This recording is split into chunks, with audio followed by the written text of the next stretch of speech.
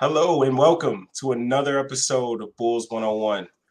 I'm your boy Laro, as usual. You know how we do things here, and I'm always accompanied by my brother Chris Amundsen. Chris, how are you doing, brother? How are you doing?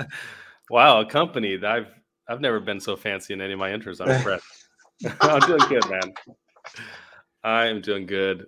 Bulls are on a 9-game winning streak. Felt like a long time between Bulls games this week, but finally got one last night, and it was a lot of fun. I ended up watching it this morning. I couldn't catch it live, but it was a great game. Actually, the reason I couldn't catch it live is my wife and I went and saw Spider-Man. It's the first movie we've seen in the theater since before the pandemic started. So it's really good. It was a lot of fun. I recommend it. Yeah, I actually ended up going to see Spider-Man with Celine, and it was good, man. It was some good stuff. Obviously, set up some things for Phase 4 going forward, and that was some good stuff. I'm excited for the next Spider-Man's coming up. There's a lot of nostalgia there because the Spider-Man movies that I grew up on with Tobey Maguire and then later Andrew Garfield. It was kind of nice to see that inclusion there. So that was really cool. Yeah, that was dope. That was so dope. But along with that great movie, there's been some great stuff going on with our favorite basketball team in the Chicago Bulls, and they're currently on a 9-game winning streak. And I kind of want to hear your thoughts on this streak. Maybe touch on certain players or certain things that you've seen. I just kind of want to hear some things from you about this winning streak. Well, I mean, it's obviously impressive when we can get 9 games against anybody in a row in the league. It's impressive. Some of the wins have come against squads that have been missing some guys with COVID protocols, but the Bulls have also been one of the most affected teams in the NBA by that. So, they're taking care of business. There were 2 obviously crazy game winners by DeMar in games that we probably should have lost based on how poorly we played for most of the time. Yeah. But we didn't. DeMar came through and was cooking. And then the last 2 games, he's kind of been off with his shooting. But, like last night, Ayo and Kobe stepped up. Kobe's had a great 9-game streak as well. He's been playing really, really well. I tweeted today is not only the shooting that's obviously hot, and that's going to go up and down, but the little things that he's doing to impact the game in a positive way, I think, are becoming more consistent. And that's something we've talked about many times with Kobe. We've always talked about, hey, even if you're not scoring, what else are you doing for me on the floor? Are you rebounding? Are you playing your help defense well? Are you guarding? Are you passing? And we talked about his playmaking I think it was last week. Yeah. We talked about his playmaking and the improvements he's making there. But I've been really impressed with Kobe, and I'm really happy for him. And then Ayo has been a revelation. Yeah. Every time he gets on the court, I'm excited about it because he always makes himself known. Like he's never Tony Snelling it out there, just chilling in the corner. He's always affecting the game in some way. Now, in the beginning of the season, we were saying, sometimes he'd affect it in a positive way, sometimes he'd affect it in a negative way, but he was always affecting the game. Yeah. That is trending all positive in the last month or so. He's been really impressive. I could not be happier with where he is. And so that's where I'm at. I think the defense overall has been pretty poor, and Billy Donovan has said as much. I think Alex Caruso is going to really help that when he comes back.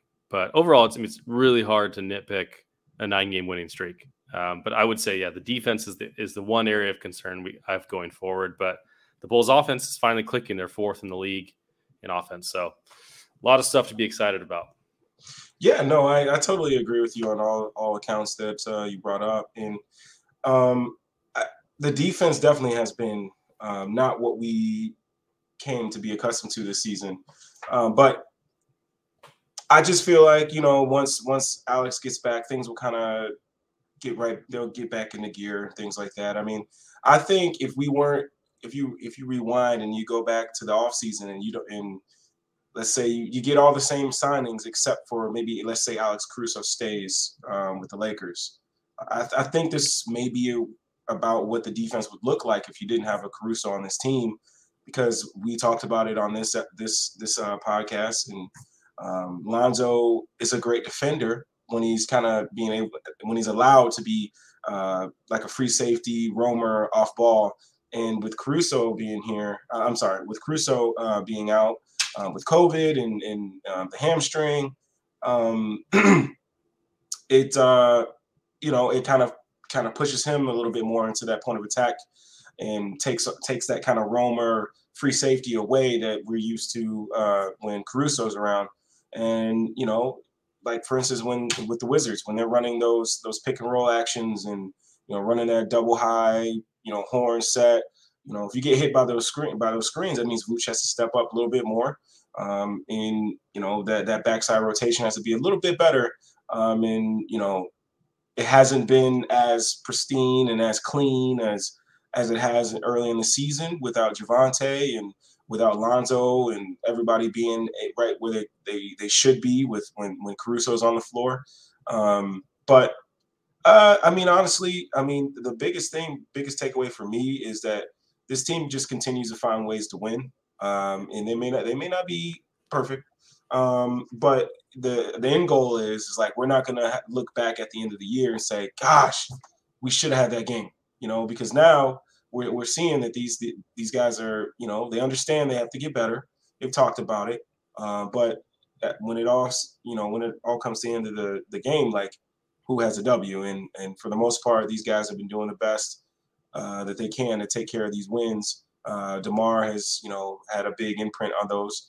But I'm just very excited. I'm also eager for this upcoming schedule because it's one thing, right? We've passed a lot of tests this year that we've had for this team. We wanted to see them, stack wins. We wanted to see them continue to be carry over that defensive intensity, that way of playing offensive basketball together with being unselfish and moving the ball around. We want to see if all that transferred from preseason to the regular season. And obviously now we can say that it has. But now it's kind of like once you start to, win ball games and put yourself in a different bracket in terms of, where you tier teams, like now you kind of want to see them against those top teams and see where you measure up. And I think that's why I'm kind of eager for that. What about you? Do you feel the same way? 100%. Yeah. The team said it. If you want to be the best, you got to beat the best. The Bulls have a little gauntlet, another mini gauntlet. They had a gauntlet to open the season of like 14 straight playoff teams. And they've got another gauntlet where they've got, they're going to face Milwaukee and Brooklyn Nets, Warriors.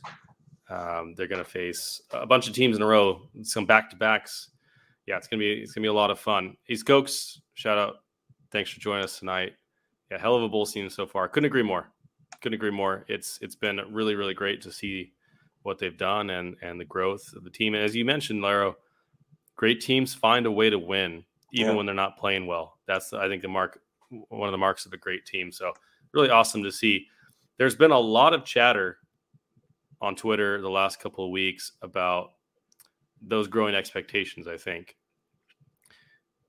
Because I think when we came into the season, we thought they would be a playoff team. Yeah. I think you and I were more optimistic about their chances of being in the playoffs versus the play-in. I thought they would get to 5 or 6 in the East. Yeah. They're currently 3 games up in the loss column to the second place Brooklyn Nets. So they're number 1 in the East right now. The schedule's about to get a little harder, but they've given themselves a little bit of a buffer in the standings. Proud of them and props to them for doing that. But it's brought up with those expectations some magnification of their weaknesses and where we could possibly make some improvements. And so the trade deadline is coming up on February 10th. And a lot of people are interested to see what AK and Mark Eversley are going to do at the trade deadline. We know AK just came on his first media comment since the beginning of the season this last week, said how much he liked the team, said how much, he was impressed with what they were doing. But he also said, we're listening. We're always looking to improve. And there was a friend of ours in a group chat talked to AK, ran into him at a game, and basically said thanks for saving the Bulls. and they basically told him we're not done yet, which we've heard that from AK before. So I'm intrigued. I'm intrigued at what they could do. And the national media has brought up a couple of names in the last few weeks of trade targets, because I think with Patrick Williams going down so early and the prognosis of his return being somewhere into the end of the season, optimistically, and maybe he won't come back at all, there's a big forward size hole in our roster right now. And so two of the very popular names that have come out over the last couple of weeks are Jeremy Grant on the Pistons and Harrison Barnes on the Kings. Both teams are not in playoff contention right now, although the Kings every year seem to convince themselves that they're going to until after the trade deadline, and they don't make the necessary moves to get a great draft pick. But they're still trying to hang on to the play-in. The Detroit Pistons have no delusions of grandeur. They're tanking for their money's worth. So those are two guys I know that a lot of people have talked about on Twitter, but I know you and I said, hey, let's break down some film on these guys and say, if they did come to this team, what would they provide to us? Is it worth it? Because a lot of the trade scenarios that have come up involve trading Patrick Williams as the centerpiece of that trade. Yeah. Some of them have included Kobe White and Derek Jones Jr. as filler. And Derek Jones Jr. is a really solid player for us. Kobe's been a really solid player for us. And Patrick Williams has a lot of promise. So I think, it's got the fan base split a little bit on if it's worth it. So, I know I wanted to dig into some film and some stats on these guys. And so I know we split that up, but I did want to mention one more thing about the defense. Yeah. I really think early on in the season, we ran some film on this. When Caruso and Lonzo were both on the court, it was deadly defensively. They just caused so much havoc. And I really think that in that same sense, Ayo and Javonte Green have also stepped up. So when two of those four are on the floor, I think our perimeter defense has really, really been solid. Yeah. And there's other guys that have stepped up, like Troy Brown Jr. has been a really good point of attack defender, and he's gotten better at help defense. Derek Jones has been a good defender. We've got a lot of quality guys on the team, but I think specifically those four have been kind of the spearhead of our defense. And one of the reasons that defense has slipped is Lonzo and Caruso were out for a couple weeks. Caruso's still out, and then Javonte Green is now going to be out for a couple more weeks. I think they said 2 to 4 weeks. So, that's a big blow to our defense, and I think that's kind of been a contributing factor there. Yeah, no, that is definitely a big factor to that. Again, man, I mean, Vooch, DeMar, and Zach, they're defending to the best of their ability. I mean, and that's no slight at them. I truly believe that they're giving it their best, and for the most part, they've done pretty well. There are some points where it could be better, but again, like without that engine and Alex Caruso, who kind of sets the tone for that side of the ball. I mean, it could be a little, you can miss players like that easily. But again, goes back to the continuing to win. But I totally agree with everything what you're saying. Like losing Javonte, that's huge too, because you could play him all around. You can guard 1 through 4, small ball 5, depending on what team you're playing. If the Warriors want to run that Jonathan Kuminga lineup, you could guard the 5, and you can have. You could just mix it up. He just does so many good things for you. He gives you more options if you're Billy Donovan out there. So. Yeah, man, you're definitely onto something with that. Hey, I want to ask you a quick question. We got a question from Jay, or not a question, but he says, I would like for the Bulls to go after Boogie Cousins. Let's go Bulls. So Boogie's meeting with the Denver Nuggets apparently to sign a 10-day. It's not for sure yet, but at this point, it's interesting because I think we definitely need someone that can guard in the front court a little bit more.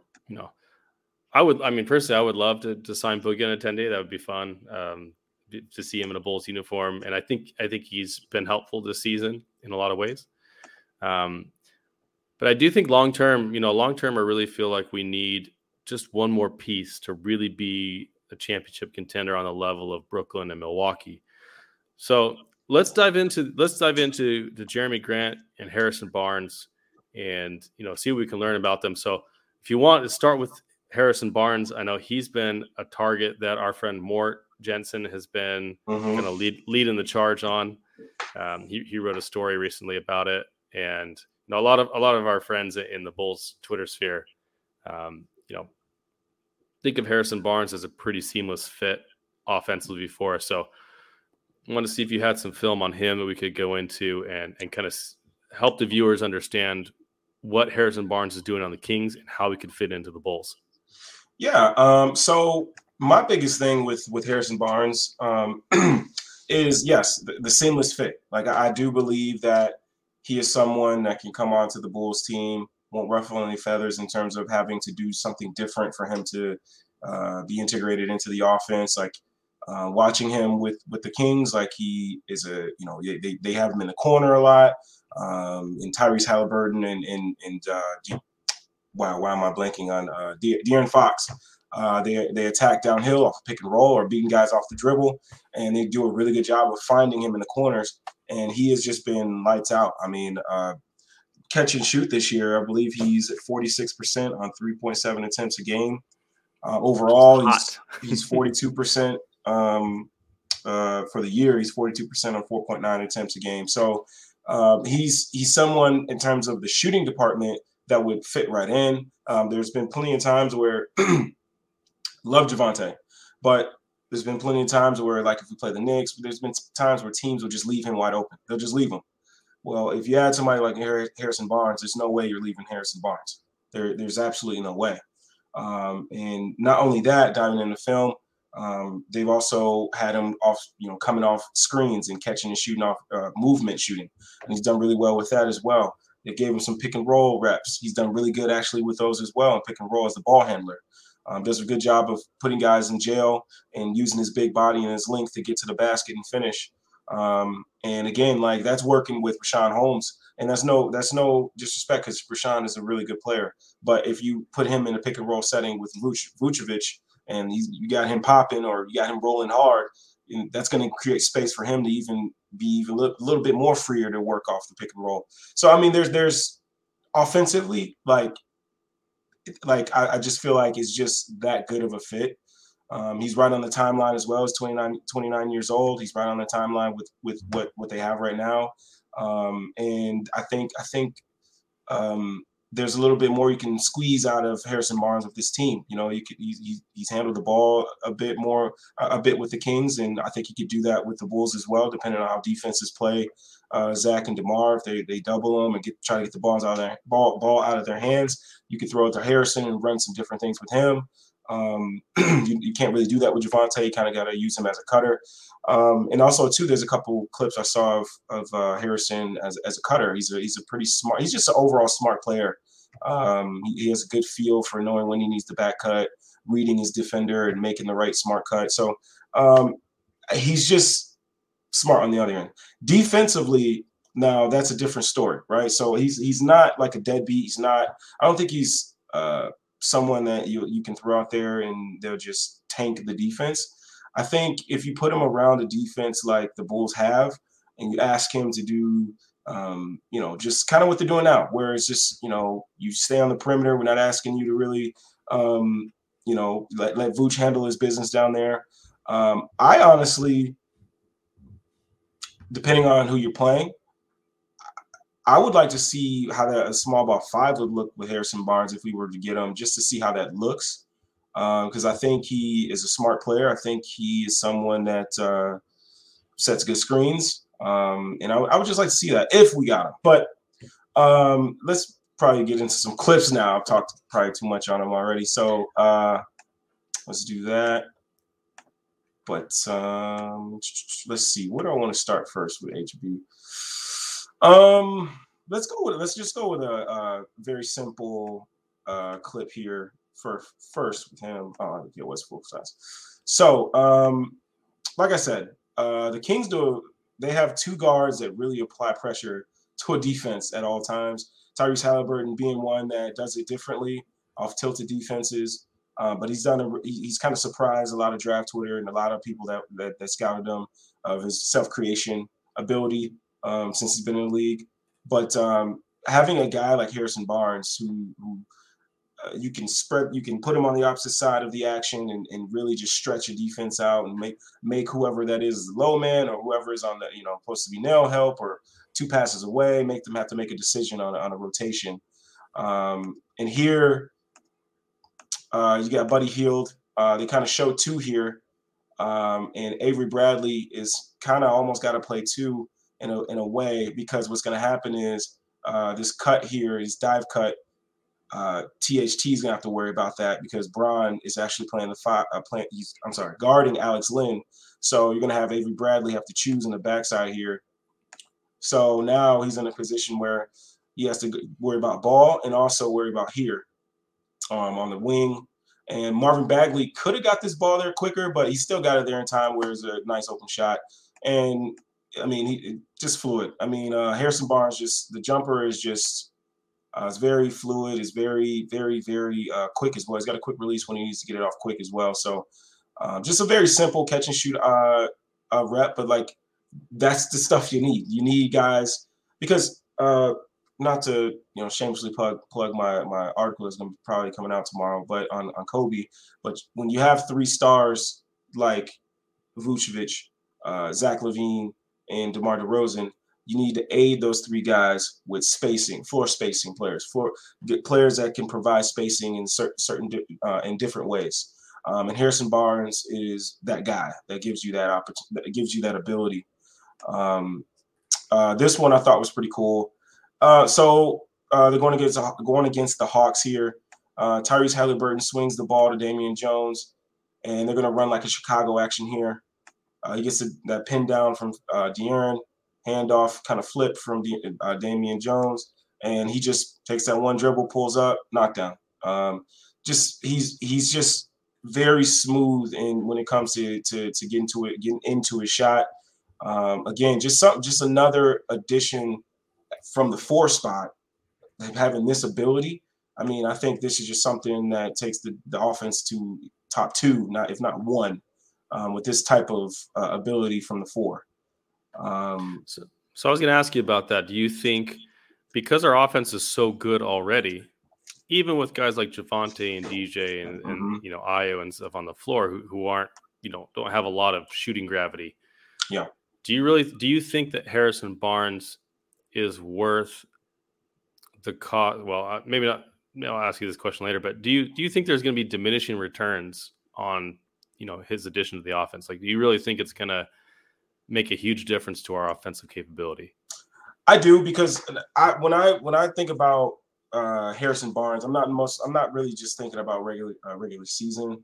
I'm thinking about playoffs as well, where a lot of the reasons you kind of get away with Javonte and a couple of these other guys is because you're getting out into transition, you're turning guys over, you're getting turnovers in the regular season. But when you get into the playoffs, a lot of that goes down. You start playing teams that don't turn the ball over that much. You start playing teams they grind out possessions. They know where they want to get to. And then it gets to a certain point where it's about execution. It's about, what I'm going to run. I know what you're going to run, but can you stop it? And when you get to the playoffs, I mean, that's going to be tough to play Javonte Green at certain points when teams, know the bull sets. They know where they want to get to. They're going to be able to scheme differently because they know, what, if Javonte Green beats us, he beats us, but we're not going to allow Zach LaVine, we're not going to allow DeMar DeRozan to beat us. And when you have a guy like Harrison Barnes, who, again, like I said, he can run pick and roll. He can, not only is he a catch and shoot player, he shot well off movement a little bit. He also is a good cutter. And so he also had some nice plays out of the mid post, low post area. So he adds another dimension to this offense that I think that could take them even higher, and especially for playoffs. Because if you can surround Vooch with 4 shooters, I mean that's just consistent shooters. Like Harrison, like I said, he's 40+% from overall 3, but catch and shoot, he's still 46%. So it's being able to surround him with Vucevic, who I'm talking about here, with 4 shooters and guys that can handle the ball, put the ball on the deck a little bit, like I think that takes you to another level. And like I said, Javonte, I love Javonte, but I think in the playoffs it's going to be tough to play him because teams are going to be able to scheme differently with him on the floor. Yeah, so I mean, the last 5 years, his 3-point percentage, according to Cleaning the Glass, has been 39%, 42%, 38%, 39%, and then 42% this year. And as you mentioned, off the catch, it's even higher than that. So he's been a good shooter for a while. Yeah. And as you mentioned, I agree that having a guy like that in the playoffs is pretty important to, as a pressure release valve for scoring. Like, I already think in some ways our offense is kind of unguardable because of how many threats we have. Like Vooch, DeMar, and Zach are all number one scorer type options. They were on their team, and any one of them can get going. And then we got guys like Kobe White who can put up 20 on any given night, as he's shown. Yet Lonzo can get hot. Like, we got a lot of guys who can score. So that's why I asked that question. If there would be diminishing returns. That's also another. You brought up another idea. Is like Lonzo, right? There are games where he's a pretty volatile player. Like, right, he is still impactful, but I mean, in terms of points, again, playoffs. You're gonna need a fourth guy that can get you some buckets, and Harrison Barnes is definitely that. I mean, there are gonna be games where, like we all know, Lonzo, he'll go 7 for 7 one game from 3, and then the next game he'll go 0 for 6, but he'll give you 7, 8, 10 assists, 4 steals, 2 blocks. So it's like he makes up for it. But like when you need those points, Harrison Barnes is a guy that can get you that within the offense. That's just how I see about it. I mean, how I go about it. Excuse me. Yeah, I appreciate that. I've got Tony the Pod Boss. Thanks for joining us, man. Leaving some comments here. So, first said he thinks that Harrison Barnes might be a defensive liability. So we'll definitely get to that. I know we'll talk about that. His comment here is we need rim protection and defense more than scoring. That's his opinion. So Tony, there's a big split right now, kind of among the fan base of who of these two players would be more important, because Jeremy Grant is definitely more known for his defense and his weak side rim protection. Harrison Barnes is obviously more known for his offensive capabilities and his shooting. So I think it's a good debate to have, and I think lots of fans have kind of been on both sides of this, and I'm sure you and I are on both sides of this in some aspects as well. He also mentions Robert Covington as a buyout player. I do not think that Covington will be a buyout player. Portland traded 2 first-round picks to get him. I think he might be available, though, and if he is available, I think he's a really good candidate. Yeah, if we're not looking to trade a guy like Patrick Williams, I think Robert Covington could be a really nice addition on the defensive end, who can shoot and do a little thing. Yeah, do some nice things for us. But yeah, thanks for the comments, and we'll keep looking at them. What were you saying, Lara? I know you got some more clips here on the offensive end with what Harrison can do. This play here was against the Miami Heat, obviously here. But what I loved about it is the Kings are going to try to get into some Chicago action here. You get a double drag. Marvin Bagley goes over to set the pin down. Damian Jones with the handoff. But Jimmy Butler does a good job of kind of closing that off. And then I just love the fast processing of Harrison Barnes here. He just understands, okay, let me get back door, and he finishes it. And that's what I look for too. Like, guys that, like, there are certain guys where they're good scorers, but they don't get it within the offense. You gotta ISO and give them a whole block. You gotta give them a whole side and let them go to work from the mid post. This guy here can get you. I mean, these are the same sets the Bulls run. They delay it. This would be Vooch. This would be Javonte, and this is how you get into it, right? This is the same stuff. Jimmy's gonna play that the same way, and just seeing him being able to, just get downhill on the back door, just read the floor, read what his defender's doing. Like that's the stuff you need. You don't need guys if you're going to add guys. You don't need guys that need to get it their own way because you already have two guys, and both of them get in within the offense, but they also can be guys where it's like, okay, get them the ball and get out of the way. I just like the fact of Harrison Barnes, where, like I said, you want to run your double drag, you want to run your Chicago, Miami, whatever you want to run, he can do that stuff. He can dribble, pass, and shoot. So it's not something that you have to worry about if you were to bring him on. You can run whatever. You don't have to run anything differently. You can literally just plug and play him, and you guys be right away, right into what you need to do. This one here. Let me go back here. So Tyrese, they run in Chicago here for I believe this is De'Aaron. That's De'Aaron. He always throws me off with the haircut. But De'Aaron, and this is what I love too. He can get it off the bounce as well. He's not only a catch and shoot guy, he can get it off the bounce as well, right? So you catch it, double rip, gets by, right into Steven Adams' chest, finish and one. And again, he's just a very versatile offensive player. Once again, this is within the offense, right? He gets downhill, nail help comes, he just attacks the closeout, right? This is not something different that you need to run for him. And that's just what appeals to me with Harrison Barnes. I'm sorry. Look at Steven Adams' face right there.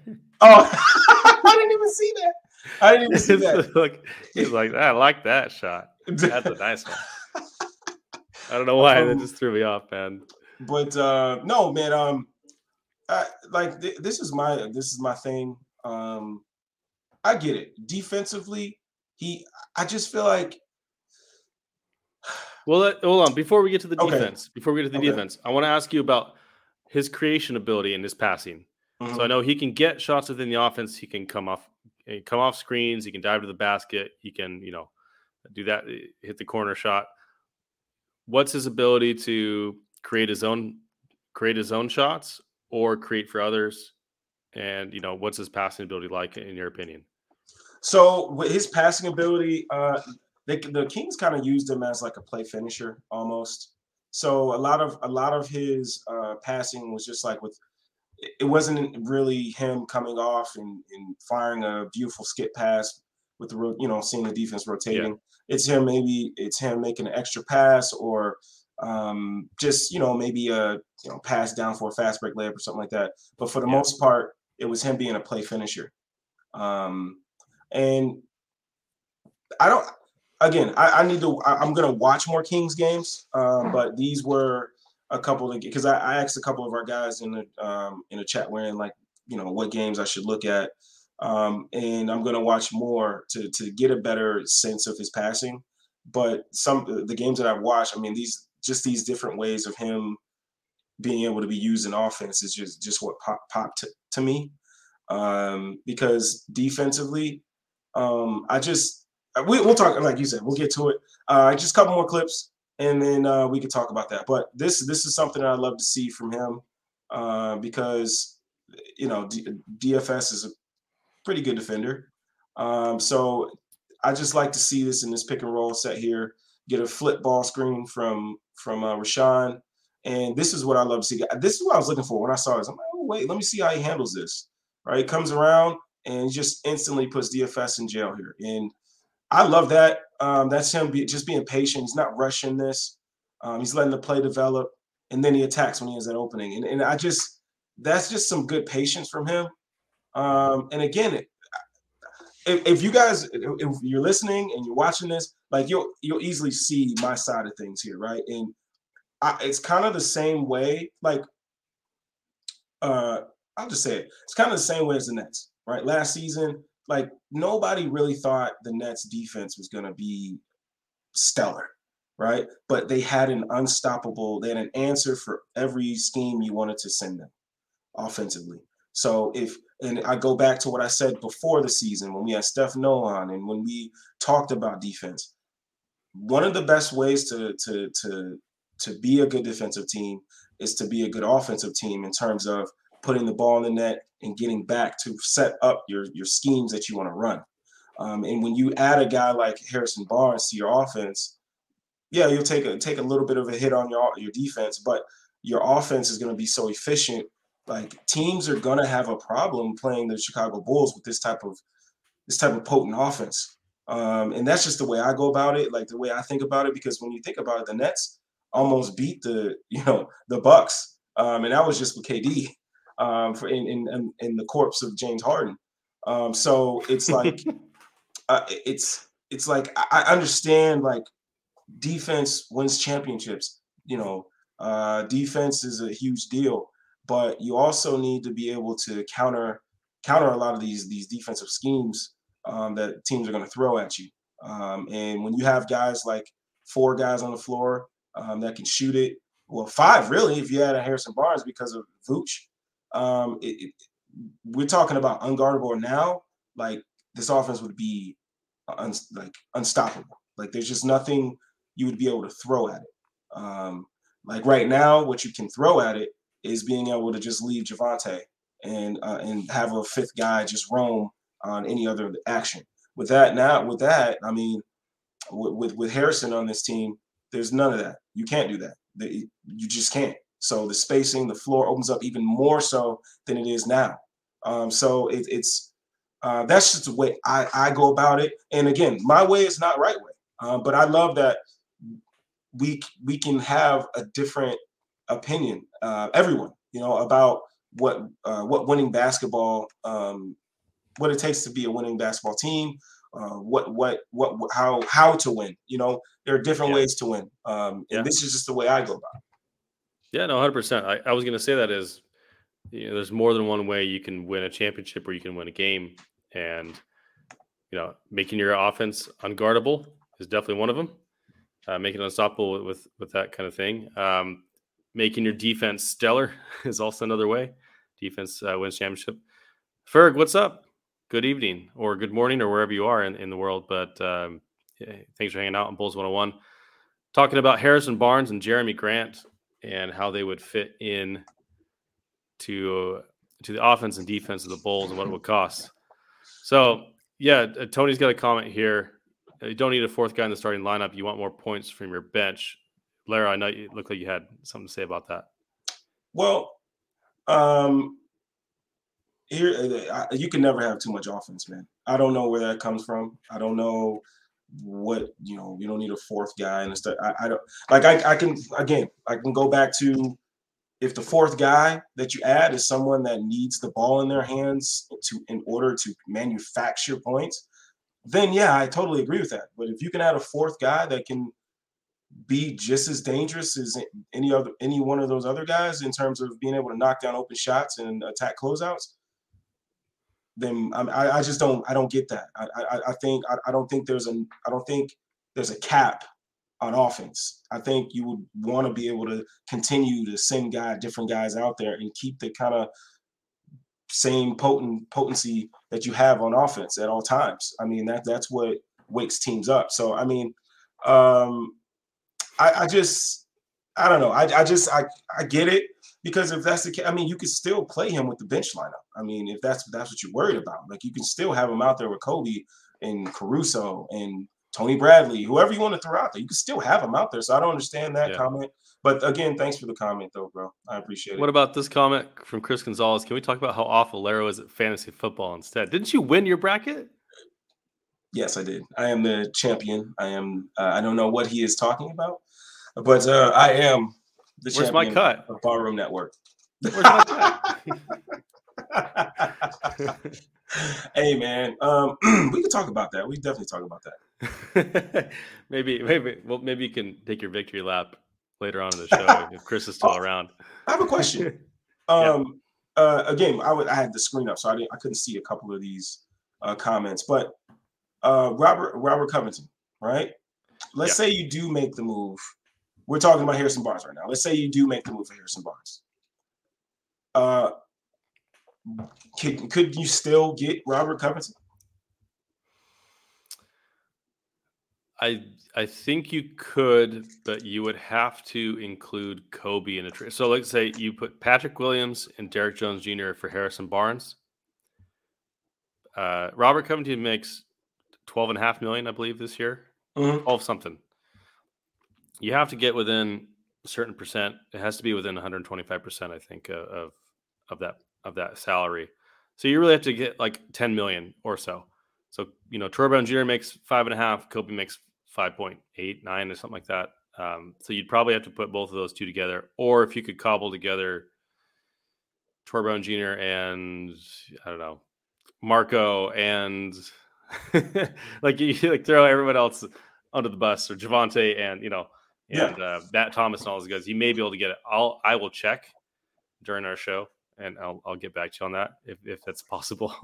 But just seeing what was out there. That's all. Yeah. Well, we have, and one of the things I was thinking of is if we did trade for a guy like Harrison Barnes and Jeremy Grant, and it required Patrick Williams and Derek Jones is a really good player for us. And so even though you're adding a starting 4 in that scenario, you'd be losing your backup 4.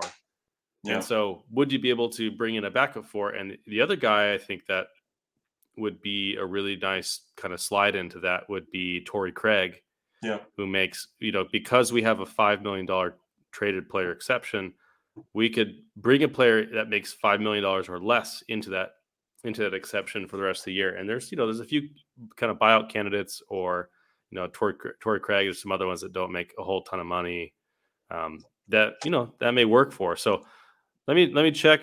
Let me check here with the Trailblazers if they wanted to give Robert Covington. Okay, Robert Covington makes $12.9 million, so it's almost 13. So you'd have to include, if you included Troy Brown Jr., Tony Bradley, Javonte Green, Alfonso McKinney. Let's see if that gets to it. But that's like a 4-for-1 trade, so probably not.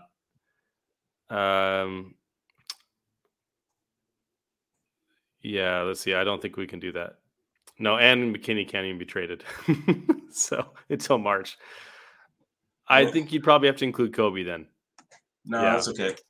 So that would be tough. Now, if we did do a Harrison Barnes or Jeremy Grant trade, I think Robert Covington would be a really nice target for us. At that 12.9, you could put together Derek Jones Jr. and Troy Brown Jr. and you'd be there, and you could add that player. But so just something to consider. But Tony, that's a good suggestion. I love Robert Covington. I think if you put him in the right defensive role, he can really shine. I think Portland has him not always in the right role defensively, and I think they rely a little bit too much on him defensively as like an on-ball defender. He's much better as a roamer, help defender, a chaser. But yeah, anyways, that's definitely good comments. How about that one? So Serge Ibaka is another one. I was of the opinion earlier this season that he was done because he had back surgery, and anyways, he just didn't look good before. But he's had, if I remember, I think he's had a little stretch of games here that makes you think he's got a little bit left in the tank. So, this is, I don't have time to go into film tonight, but Serge Ibaka is the type of guy, I think, a big that can add a little bit offensively with his shooting. Yeah. That could kind of step in for 10, 15 minutes. Yeah, I think he could be a nice player at that kind of price point. Yeah, no, I agree. I love Serge.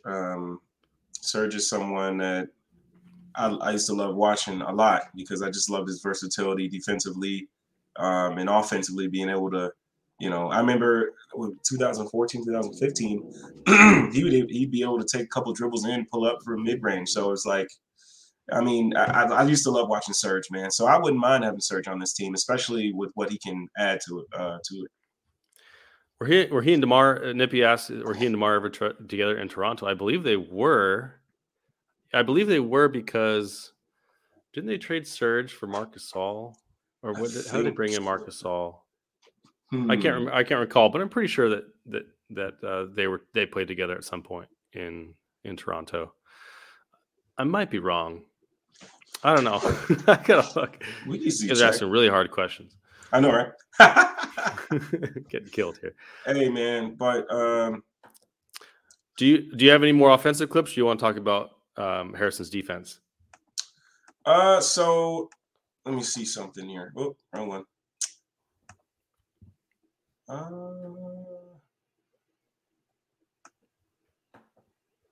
So really, I mean, most of these, if not all of them, are offensively. But I can tell you just from watching some of the games of what I saw. So again, the game against the Miami Heat. Again, most of these games I watched, he was playing a 3, and he's definitely more of a 4 now. He's not. I think his days as a small forward or, and obviously if you need it in a pinch, I think he can do it. But if you don't want to rely on him to be a 3 nowadays, I think you would much more rather him be a 4 now. But he's not really good at change of direction. So if he's guarding someone that like a Paul George, somebody that can give you a 1-2 and then step back, sidestep, whatever, he has trouble with that.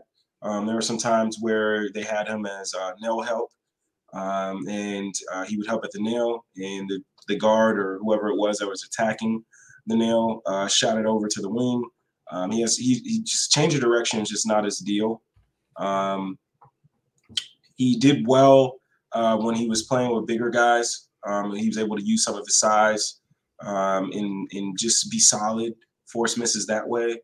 But if he's got a guard, I don't know, like the Paul Georges of the world, he's definitely going to have a little bit of a problem with that. So it's just more so about, and also too, I just don't think I don't trust the defensive scheme that the Kings run. They switch a lot, very easy, soft switching. So he would also be put in situations that you wouldn't want him to be put in just because of the scheme. So you kind of want to see him in a different scheme as well, just see if some things mesh. Because honestly, I mean, if you're lying to yourself, if you thought DeMar DeRozan was going to be as serviceable, passable as he's been so far this season, so you just never know, man. Like these guys, when winning time is here and you want to win, like you do things that people didn't think you could do, and DeMar has definitely been surprising me, man. We were told dude dies on screens all the time, doesn't and dude is. We watched film on it. Yeah, I mean, we watched him. Like the man was having a funeral every time he got screened. Like fall over on the ground sometimes. Like just like literally die on screens. Yeah, he's hauling. He's hauling this season. He's doing a lot better on both ends. He wants to win. You can see it.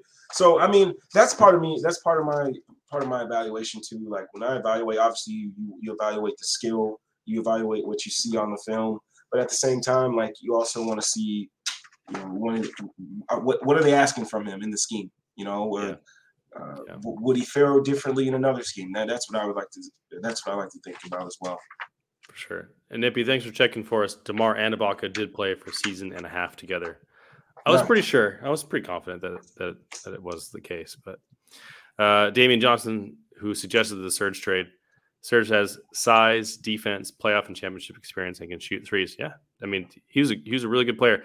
The only question for me was how much of it is still left in the tank for him after that back surgery, because back surgeries can be really, pretty critical, especially for bigs.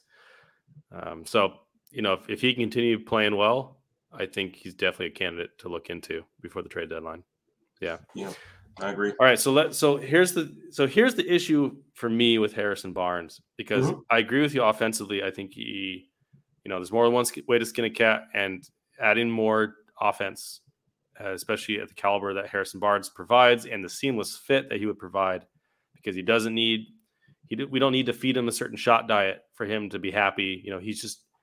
He just goes within the flow of the offense, and we've already got guys that that control the offense in Zach and DeMar and sometimes Vooch, and that need certain shots created for them. Harrison Barnes isn't going to be that guy. He's just going to come in, he's going to make his shots, he's going to make good passes, good reads. He's going to play ball, right? He's just going to fit right in. So the chemistry that we've built, I think, would stay intact and be improved upon. And offensively, as you mentioned, we're fourth right now, but we may be able to vault to the first or second best offense in the league, which is pretty amazing. by the way. Just amazing stuff. But to me, it's what I would have expected. Like, other than the Nets, I was like, who has a better offense than us, like in theory? Now, Trae Young and any 4 bums off the street could probably be a top 10 offense in the NBA because of how good Trae is at in the pick and roll. But other than that, I mean, it's I still think it's pretty impressive. But the rebounding, the defense, as Ferg says, is more of a need. So that's what that's what we're about. You said, hey, if you put him on Paul George, he has to do a lot of change of directions, which is what a lot of those big forwards are doing. Giannis, KD, Paul George, Kawhi, LeBron, those guys all, Jason Tatum, I mean, the list goes on. Those guys all can change directions quickly and can really put you in a bind if you're not quick. And so that's where I think Harrison Barnes doesn't fit a need. Now, as you mentioned, he's not going to kill you on defense. He may be neutral most of the time. But I think for many fans, that's the key ingredient that this team is missing in their eyes. That we really need someone who can hold up against big forwards that handle the ball. Because guess what? If we go through the East, even if we end up with the first seed, we're going to have to face one of Milwaukee and Brooklyn, and probably Miami at some point too. If those are the top 4 seeds, we're going to play 2 of those teams at minimum to get to the finals. And guess what? Jimmy Butler is a pretty bruising forward. KD is the most unguardable slender man in the world. I was watching film of him tonight, looking up stuff for Jeremy Grant. That man just does not. He's just silky smooth. It's just so hard to guard. And then Giannis, Giannis on the Bucks, and even Chris Middleton for what it's worth.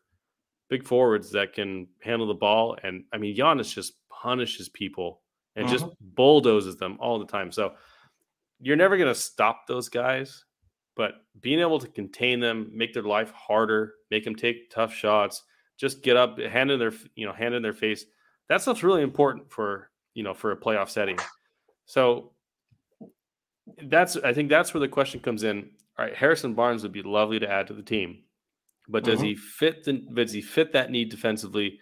And does he upgrade your roster enough on both ends to justify trading Patrick Williams and Derek Jones, who's been a productive player for us? So that's the big question. I don't know the answer to it. But defensively, I think that's where the concern is for me. He's not going to kill you on defense. He's never been a bad defender. But as you said, he's a little bigger. He's a little heavier. He's not he's not super quick laterally. He'll be solid, but he's not going to be out there changing the game on defense. Would you agree with me? Yeah, no, I agree with that. But I would just say to certain people to go watch Bobby Portis in the playoffs with the Bucks and look at what happens when you are inserted into a scheme that fits you. And I get it. I totally get it. But it don't matter who you guard. I mean, who you bring. It just, again, this is my way of thinking. This nobody else has to think that way. But Giannis, KD, all the names that we're naming, these are guys that are going to get their buckets. They're going to get their buckets. You can make it hard. I mean, PJ Tucker did his thing, but KD still was one toe away from ending that series. So it's like, yes, you want to worry about guarding those guys. You want to worry about containing those guys. But at the same time, you want to do what you do well, right? You don't want to change what you do well because you're worried about a guy that's going to get his 30 plus every night. You want to do what you do well every single night at the highest ability. So if you feel that adding Jeremy Grant is the guy that can, come in and, do the best he can against those guys, then sure enough, definitely do that. But I'm just that's your cup of tea. My cup of tea is I'd rather be able to if we have to be able to deploy different lineups and continue to show teams different looks. That's just the way I think about it. Yeah, and I'm not disagreeing with you at all. I'm bringing up concerns because I know these are concerns I've had and concerns you've had, right? And we've talked about these things, and there's never perfection, as you mentioned. We talked today. Like there's no defensive scheme that is defenseless. Like there's no defensive scheme that has no weaknesses, right? Every scheme has a weakness. Every scheme you can exploit to some extent. The only thing you can improve, as I said, is your personnel that are running the scheme. That's what you can do. Improve the personnel and improve the execution of the scheme.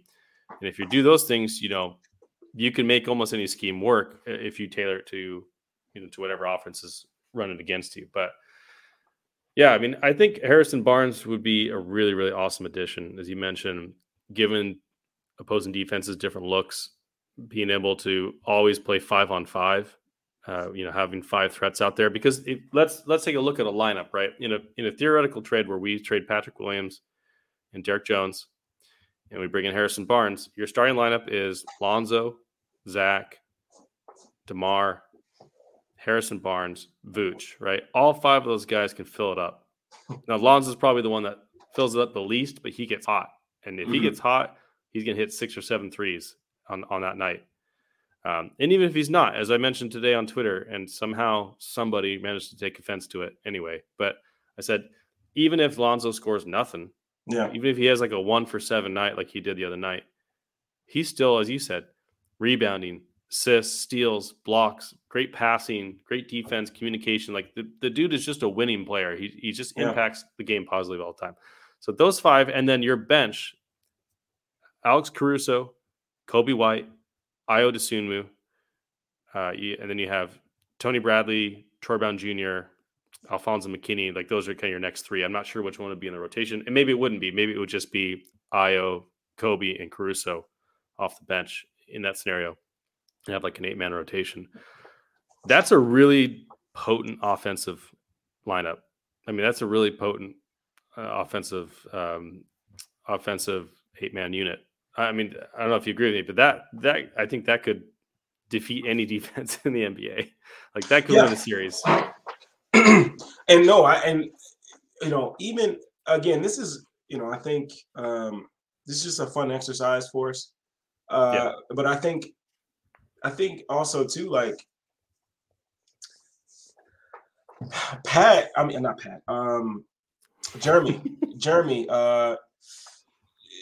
Jeremy does some things that are offensively that are fun as well. And defensively, I mean, I think we've seen, in his Denver days, OKC days. Don't steal my thunder here. Oh yeah, my bad. But no, I think he's fun too, and I don't want to make it seem like if we got Jeremy, I would be mad. It would just be like, I guess honestly, I think it's just like that mastermind in me of offensive, like your firepower that I would want. But I get it. Like you definitely want balance. You want to be able to throw different. Be able to guard those big wings, big forwards that have a little wiggle to them, definitely. But man, that's just where I'm at. So listen, Ferg brings up a good point. He says he thinks that Pat will be back by playoff time. Now, here is what I don't want Bulls fans to do, and what I'm really, really worried will happen if we don't make a trade and Pat comes back in like March or April. Fans are going to expect Pat, after not playing basketball the entire year, to come in and be a positive contributor on the floor. And I just think that is a difficult ask for him, especially when he had wrist surgery. It's his off wrist, so he's still going to be able to do some things. He's still going to be able to, do conditioning and things. But it's not like he was a world beater before. I mean, he's a young player that has a lot of skills that need a lot of work, right? I mean, we can all admit that he has a lot of potential, but his actual on-court production on both ends so far has been pretty substandard, right, for an NBA player. He has not been a good NBA player yet. Now, I think you and I are probably higher on Pat than almost anyone else in the Bulls Twitter sphere. Because of the things that we've seen him do on both ends. Yeah. But a lot of what we want Pat to do is theoretical rather than reality right now. And so I think asking Pat, and I'm not saying Ferg is saying this, so Yeah. Ferg, please don't take offense, but you just reminded me of this. But I think if Pat comes back and he's working himself back into shape as we start the playoffs, and we're expecting, championship level, playoff level performances from him, I think that's going to be set up for failure. Now, as Ferg says, maybe Pat only has to play defense, rebound, and hit open shots, plays role. But that's still a lot to ask. I mean, playing defense against Giannis and KD and those guys, I mean, it's a tough ask. So I'm not saying it's impossible. I'm just saying I wouldn't expect it from Pat this year. That would be my little blurb on that. What I have to say to that is like, people say that like that's just so easy. Like you just have to play your role and you just have to hit shots and you have to rebound and play defense. That's all you got to do. Like that's hard, man. Like especially for Pat. Like he's a guy that's still trying to find his way in the NFL, the NBA.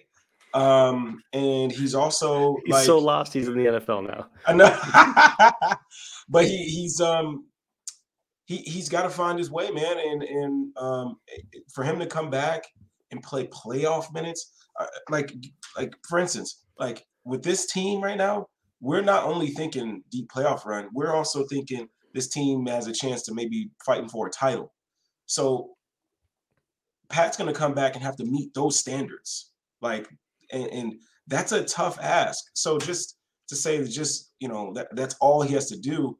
Like, I mean, that's kind of underselling what he has to do. Like he has to come back, get his conditioning up, get used to playing NBA speed again, finding his role again, because he didn't even have his role down when he was healthy.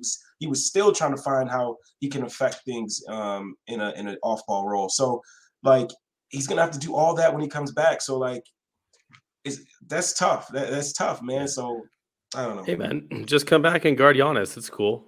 Right. It's fine. Just guard Giannis.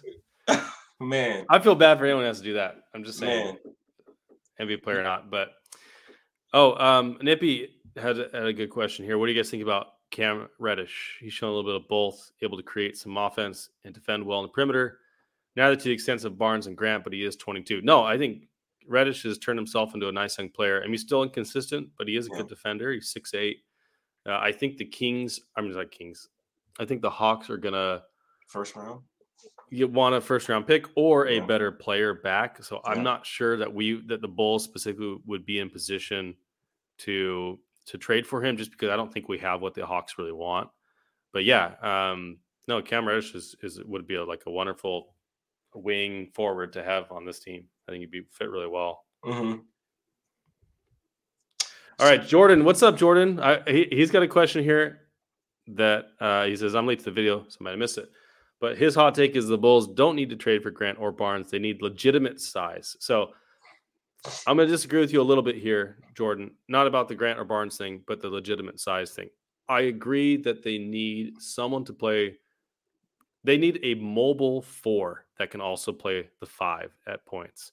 What I don't think they need is a center. And I see a lot of Bulls fans saying we need to go out and get like Christian Wood or DeMarcus Cousins. Now, not DeMarcus Cousins on a 10-day, but like signing DeMarcus Cousins to be like a backup 5 for us long term. I don't think they need that kind of size. I think they need someone who can guard creation heavy front court players or like bigger wings, 3 to 5. They need someone that can guard 3 to 5. So a center most of the time can't guard 3 to 5. They can guard 5s and like occasional slow footed 4s. I think we need someone who can guard from 3 to 5. 4s specifically, but can get out in the perimeter and guard a little bit, contain some dribble penetration, and then at the 5, I think they should be able to kind of hold their own in some small ball lineups. That's just my opinion. So that's my only pushback. But I don't know if the Bulls should trade for Grant or Barnes. I mean, that's a good question. That's why we're here asking it tonight and looking over this film. But Jordan, shout out, man. One of the best Bulls fans you'll ever see and interact with. Love you, bro. Yeah. No, I agree with you, Chris, man. I don't think everything you just said. I'll just leave it at that. So, well, now Jordan says, hey, we can get a big 4 and a legitimate backup 5. Hey, that's fine. Isaiah Hartenstein, come on down. Right. He's having a nice time with the Clippers right now.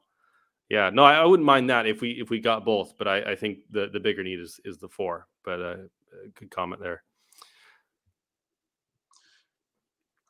So Skokes brings up Okongwu, and I don't think they would. I don't think they would get rid of him. I think they love that guy, man. So yeah, I think they're pretty high on him.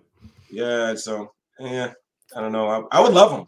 I would love him, but yeah. Mr. MDJ, based your analysis, I think Robert Covington or someone like him is really what the Bulls need. If Kobe keeps scoring like this, they just need a defensive 3-4 who should be able to hit shots in the corner.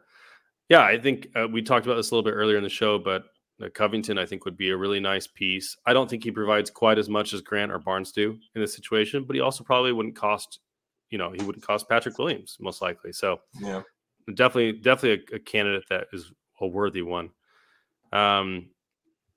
Yeah, so Jordan says you might prefer to keep Pat and hit the buyout market or trade for guys like Torrey Craig. Yeah, we brought up Torrey Craig a little bit earlier. I think he would be a perfect buy low candidate for that kind of role for sure.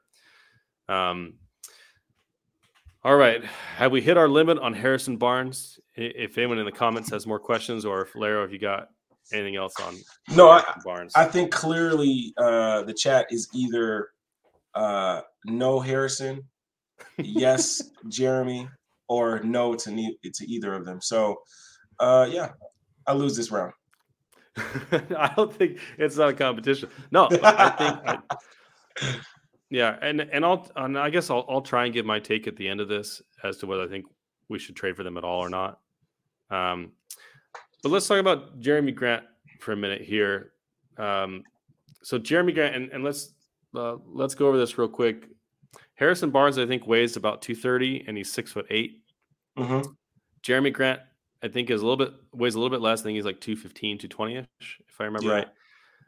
He's 6'9", so he's a little bit taller, and he's got a 7'3" wingspan. So he really has some great physical tools on the defensive end. So, all right, let me bring up. So you got the first clip here. All right, so the question of the day is: can he guard KD and can he guard Giannis? So my first two clips here are. My first clip here is of him guarding Kevin Durant. No one can guard Kevin Durant. Let me just say that up front. Nobody can guard Kevin Durant. What you can do to Kevin Durant is get in his face, make him uncomfortable, and then you pray that he misses the shot.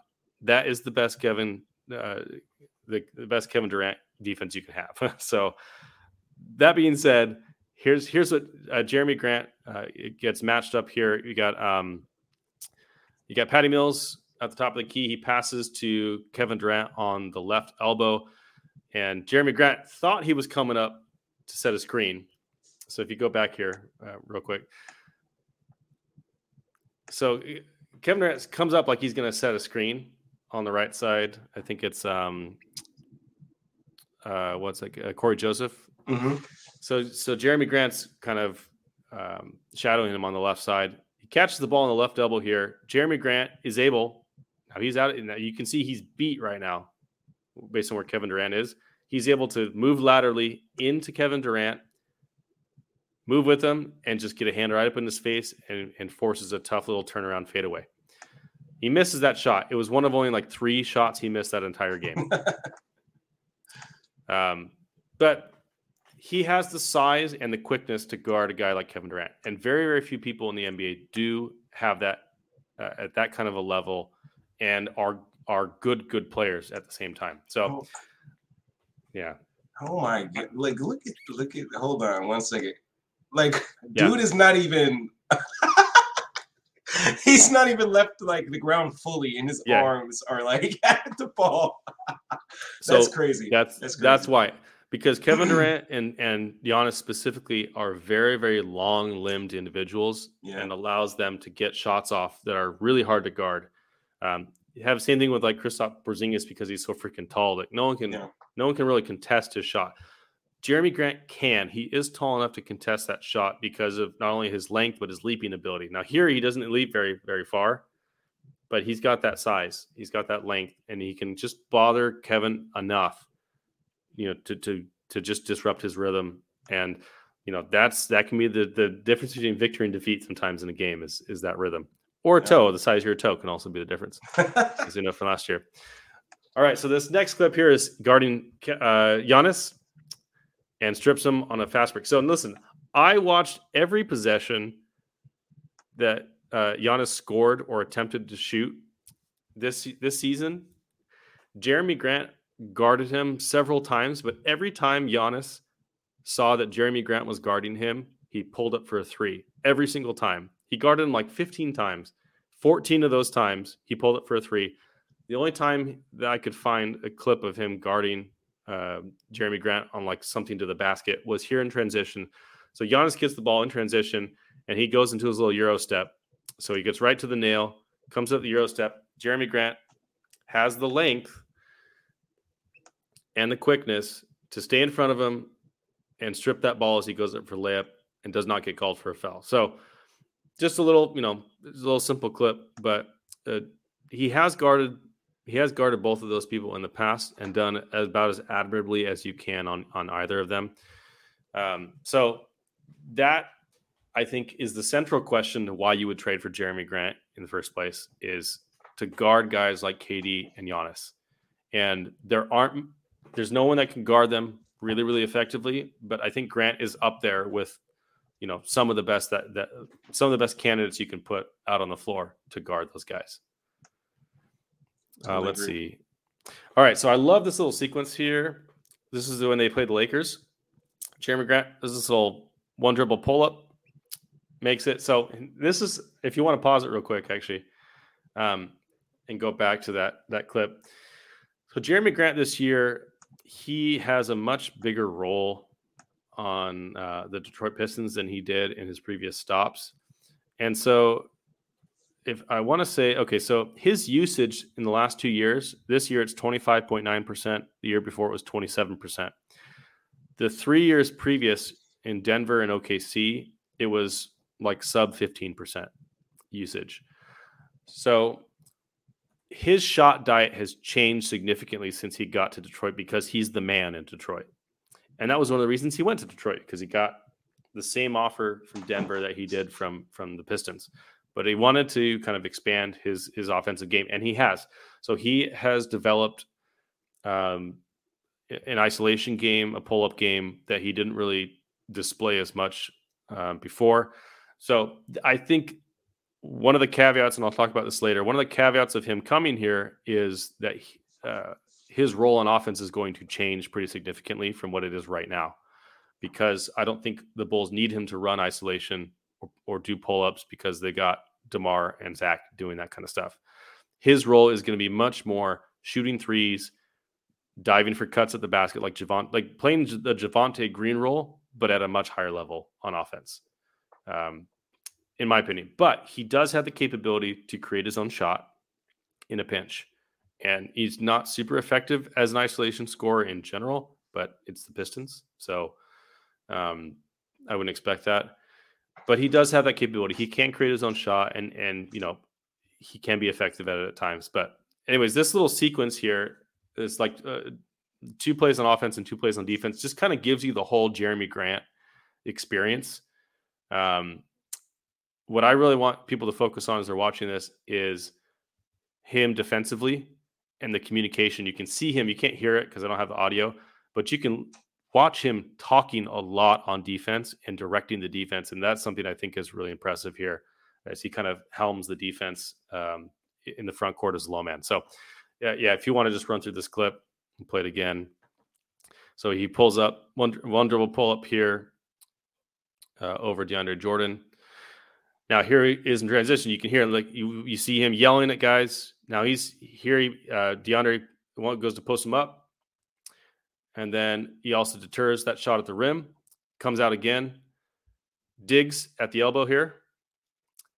And then they're forced to take a tough shot. And he comes over and he gets over his defender and slaps that ball up for transition bucket, which he then actually is going to shoot a 3, but gets it down to Isaiah Stewart down low on a fake on a fake shot, gets that pass down. Here it comes down again on defense. He's guarding down low. And then watch him box out here for this rebound. Once he eventually takes a shot. I couldn't get this clip. Yeah, Anthony Davis doing ISO stuff for 10 seconds and then giving it up. Gets this rebound, and now watch, he'll lead the break here, and he pulls up for this transition 3 splash. So that little clip right there, I thought was really kind of what Jerami Grant is good at. He shoots more above the break threes than he does corner threes, which I think will work well anytime that Vooch is not on the floor. Vooch is also an above the break 3-point shooter. Yeah. But Zach, Lonzo, Caruso, Kobe, all those guys can shoot in the corner. Jerami can shoot in the corner, but when he's on the court with Vooch, I think you'll probably see Jerami Grant more on the wings or in the corner, or maybe playing the dunker spot. When Vooch is not on the floor, I think Jerami can play small ball 5. He could pop out for those threes, and he's actually pretty effective. So over the last couple of years, he has shot. So this year he's shooting 35% on all threes, but non-corner threes he's shooting 38%.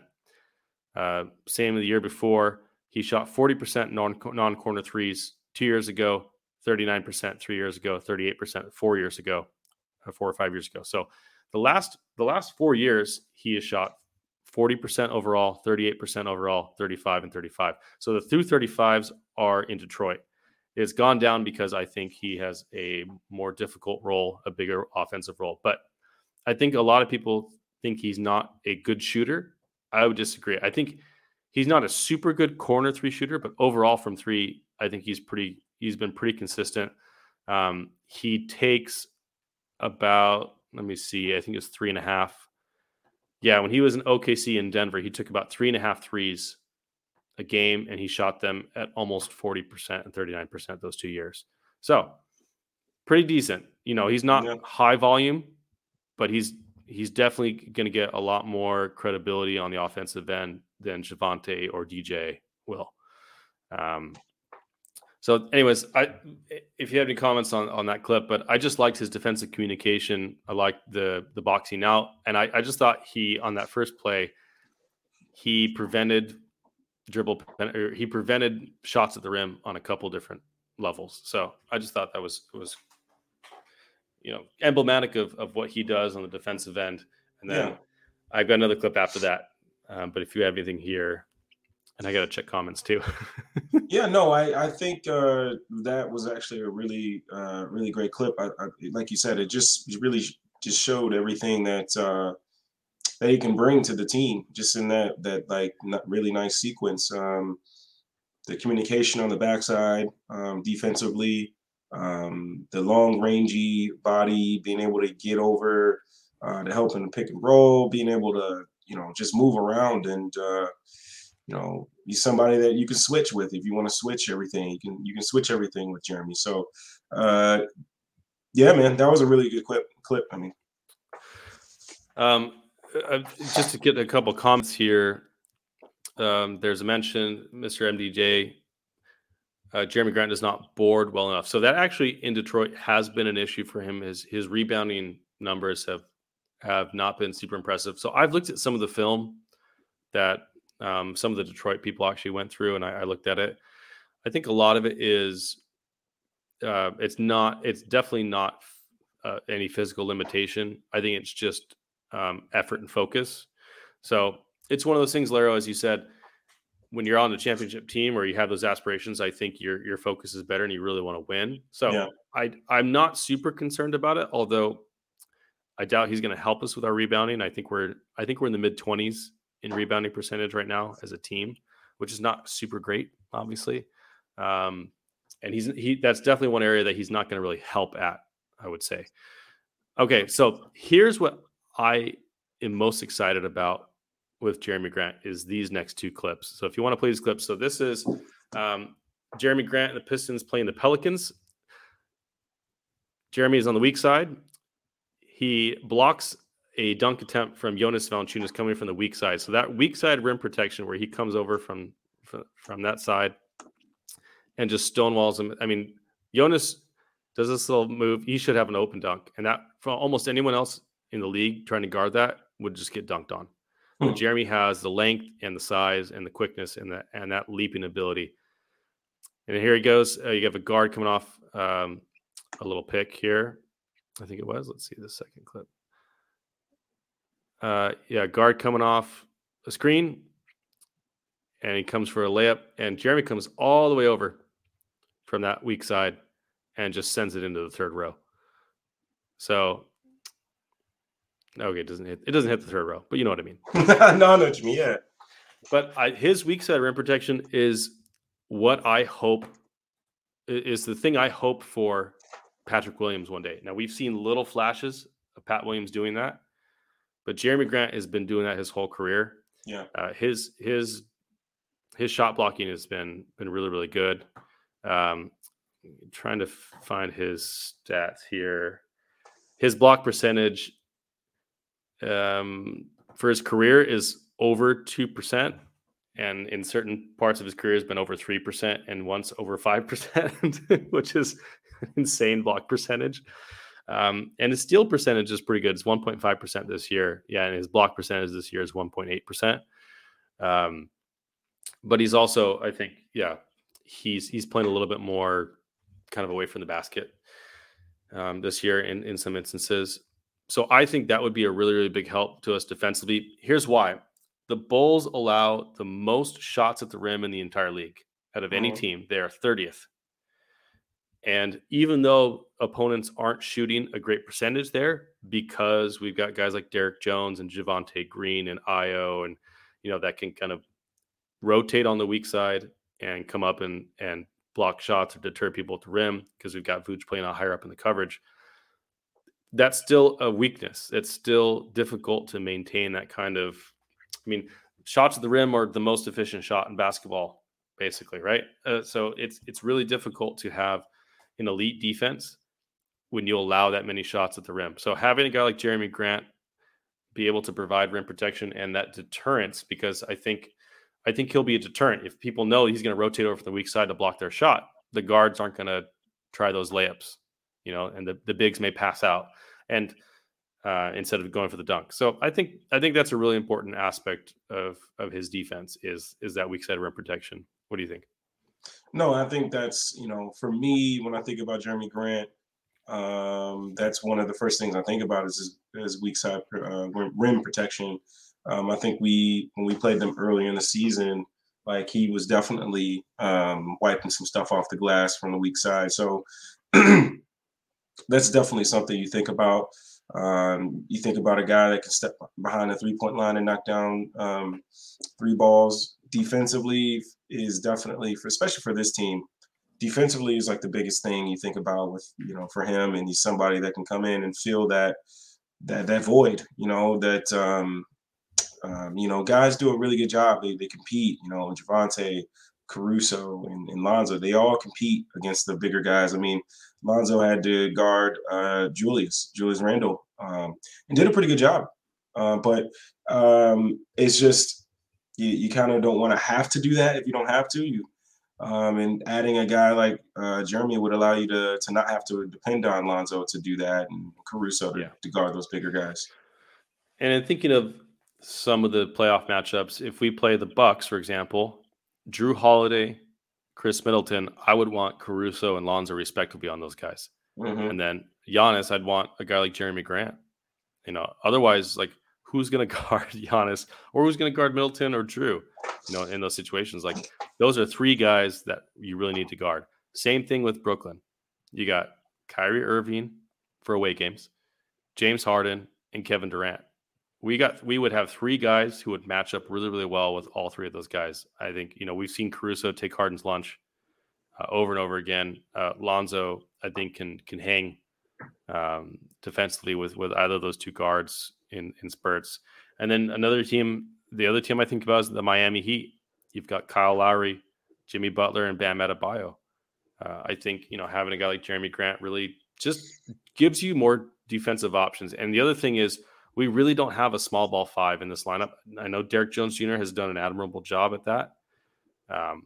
But I think it would unlock another gear for us defensively to have a guy like Jeremy Grant that you could play as a small ball five And because his rim protection is so good as a weak side rim protector, I think he could step into that role as a small ball 5 in many instances in the regular season, and I think in pinches in the playoff. So that's what I wanted to talk to you guys about for Jerami Grant defensively. Offensively, so here's the caveat, and here's the worry of other people I've talked to around the league, or fans of the teams I've talked to, and the worries they have about Jerami Grant are about his role acceptance. So I think that's the thing, because as I mentioned early on, his shot diet is going to be very, very different here than it is in Detroit currently. And if that's going to be a problem for him, then it's probably not worth trading for him. If he doesn't seem like he wants to fit on the offensive end, if he's not okay standing in the corner sometimes or cutting or running off screens, then maybe that isn't the right fit. But he is a guy that if he's on the floor, even if he's playing a Javonte Green style role as far as his shot diet is concerned, he is a guy you cannot ignore, right? He can put up 20 points, right? He can put up buckets. Like, I think he can still be a positive impactor on the offensive end, even though he's not Harrison Barnes level shooting and scoring. I really think that that Jerami Grant would be a fine person on the offensive end, with the caveat that we don't have to create shots for him, like you were saying in the beginning, right? Harrison Barnes you don't need to feed him certain looks. As long as Jerami is okay taking a step back on the offensive end, I think it can fit really well. Now, here's a tweet that Ricky sent out today that I thought was really interesting. He thought that the Bulls were probably one piece away. He says, if only there was an available 4/5 who stands 6'9" with a 6'7" or a 7'3" wingspan, and can say he's played for Mark Eversley in Philly, played for Billy Donovan in OKC, played for Arturas Karnisovas in Denver, and is literally Horace Grant's nephew. And so, like, my opinion is, if there's any team that can get Jerami Grant to buy in to his role on this team, I think it would be the Chicago Bulls, because of those connections that he's had basically in every stop of his career. He's got someone on the Chicago Bulls that he can talk to, that he can relate to. So I don't know what you think about that, but I think the offensive role acceptance is probably a smaller issue than a lot of people are thinking. But if it's true, and that is an issue, I think it's a deal breaker for me. Yeah, no. And part of that is too, what you just said is, like, they'll know. AK, yeah, Mark Eversley, they'll know if he's going to be the guy that wants to take that step back. Yeah. And thank you, Ferg. And I think earlier in the show, I can't remember who it was that commented, but you don't want to mess up the chemistry. So you just don't want to bring guys that come here and they want to be the reason why you win a championship, instead of it should be a team effort getting that championship kind of deal. So it's a fine line, like, you want to make sure that he wants to take a step back, because you got DeMar DeRozan and Zach LaVine on this team, and Vucevic, who all need those touches more than than him. If he's okay, like you said, almost playing like that upgraded, like he evolved, Javonte evolved, you know what I mean? That would be Javonte, right? You want him to, Jerami, you want him to be, if Javonte is the Crystal Light, Jeremy's the Kool-Aid, you know what I mean? So so it's like you want that, but yeah, man. Like I said, I just thought, like, going into this show, instead of us just agreeing on a prospect, like, just seeing it from both sides of the spectrum. So Jerami is definitely a guy that I respect, and I wouldn't mind having him on this team either, man. Like, he's definitely, like you said, he feels that weak side rim protection. Just if you want to play Vooch even higher in it, you know what I mean? Like, you could do that with a guy like Jerami, and yeah. So it's, yeah, man. I totally agree. I totally agree with you. So tell me then, why aren't you sold on Jeremy Grant? Why? Because I think you prefer Harrison Barnes over Jeremy Grant. I do. I think the more that we've been doing this show, I think we start to see. I think I'm starting to see how we go. Yeah, I'm a guy that believes, like, I would, like, yes, you got to stop guys. You have to stop guys. You have to be able to contest, no doubt. But, like, at the end of the day, like, you got to be able to put the ball in the basket different ways. Like, Zach LaVine is a dog. DeMar DeRozan, dog. But what's going to happen if what happens if they both have off games? Like, you got to be able to pivot, and that may not happen a lot, but, like, you got to be able to have that in your back pocket where, like, okay, Zach, you're not feeling it tonight. Okay, well, let's run some double drag, with Harrison Barnes. Let's run some Chicago action with Harrison Barnes coming off screens. But, like, it's just not. I don't know, man. That's just how I am, man. Like, I'd rather go into a series knowing that, like, we can run these different things. Like, Jeremy Grant does these. It's almost like an opposite end. Like, you could do different things with Jeremy on the defensive end. You could do different things with our Harrison Barnes on the offensive end. I mean, teams are going to like that. That's why I say I want to see the Bulls right now against the Bucks, because it's almost gonna. I'm pretty sure Bud and Billy are gonna treat it like a playoff game. You're gonna see different things. You're gonna maybe see some different sets from the Bulls, and you'll get a true test of what both teams will look like if they're healthy, hopefully full strength. That's just what I'm looking at it as. I get it, and I agree with you in a lot of aspects. I think for me, I've always enjoyed great defense more than great offense. Just that's what I meant, because I feel it. You know what I mean? I love it. And for me personally, when I play, if you ask me, would you rather get a block shot or drain a three? I'd block shot all day long, because it's demoralizing. Because when a guy that looks like me blocks your shot, you're having a bad day, and you're like, the rest of the game, you're like, man, this sucks. This white kid just blocked my shot. If you drain a three, it's like, whatever. He can shoot, whatever. But from a Bulls perspective, here's why I would say the defense is more important. Number one, just to have a chance of stopping those guys, specifically the guys that we're going to have to face in the playoffs. And second, the Bulls are one of the best transition teams in the league. And for me, if you want to put the ball in the bucket, get it in transition. And the way you can get transition is by making stops on that end. If you make stops, you get steals, you get blocks, you stonewall some guy, and they force him to take a tough shot, which the Bulls have been doing this year. It fuels that transition game and makes the buckets. I mean, their buckets are so much easier to get in transition than a set half-court offense. And so for me, I agree with you that offensively you want to put the ball in the basket, but I think the team has enough scores in the half-court to do it, but doesn't have the defensive chops to stop those top guys. And I think that having those guys can make the difference and kind of fuel that transition game further. Now, I know transition is not as effective in the playoffs, usually because everyone slows down, everyone tries to get into half court sets, but those plays that can happen, those transition buckets can be really, really effective and really, really important to your game. Now, the Bulls have a great half court offense. They didn't at the beginning of the year. It's really come along. It's become one of the best half court offenses in the league. But I really think that I just prefer the defensive end, and so Jeremy Grant speaks to me a little bit more than Harrison Barnes. Now, I would be fine with either of them or neither of them.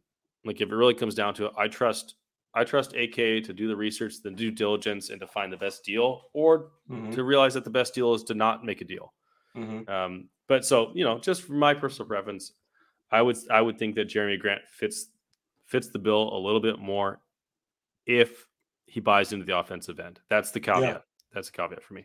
And to give my my version of the demoralizing, what I love as well is when a defense is rotating like crazy.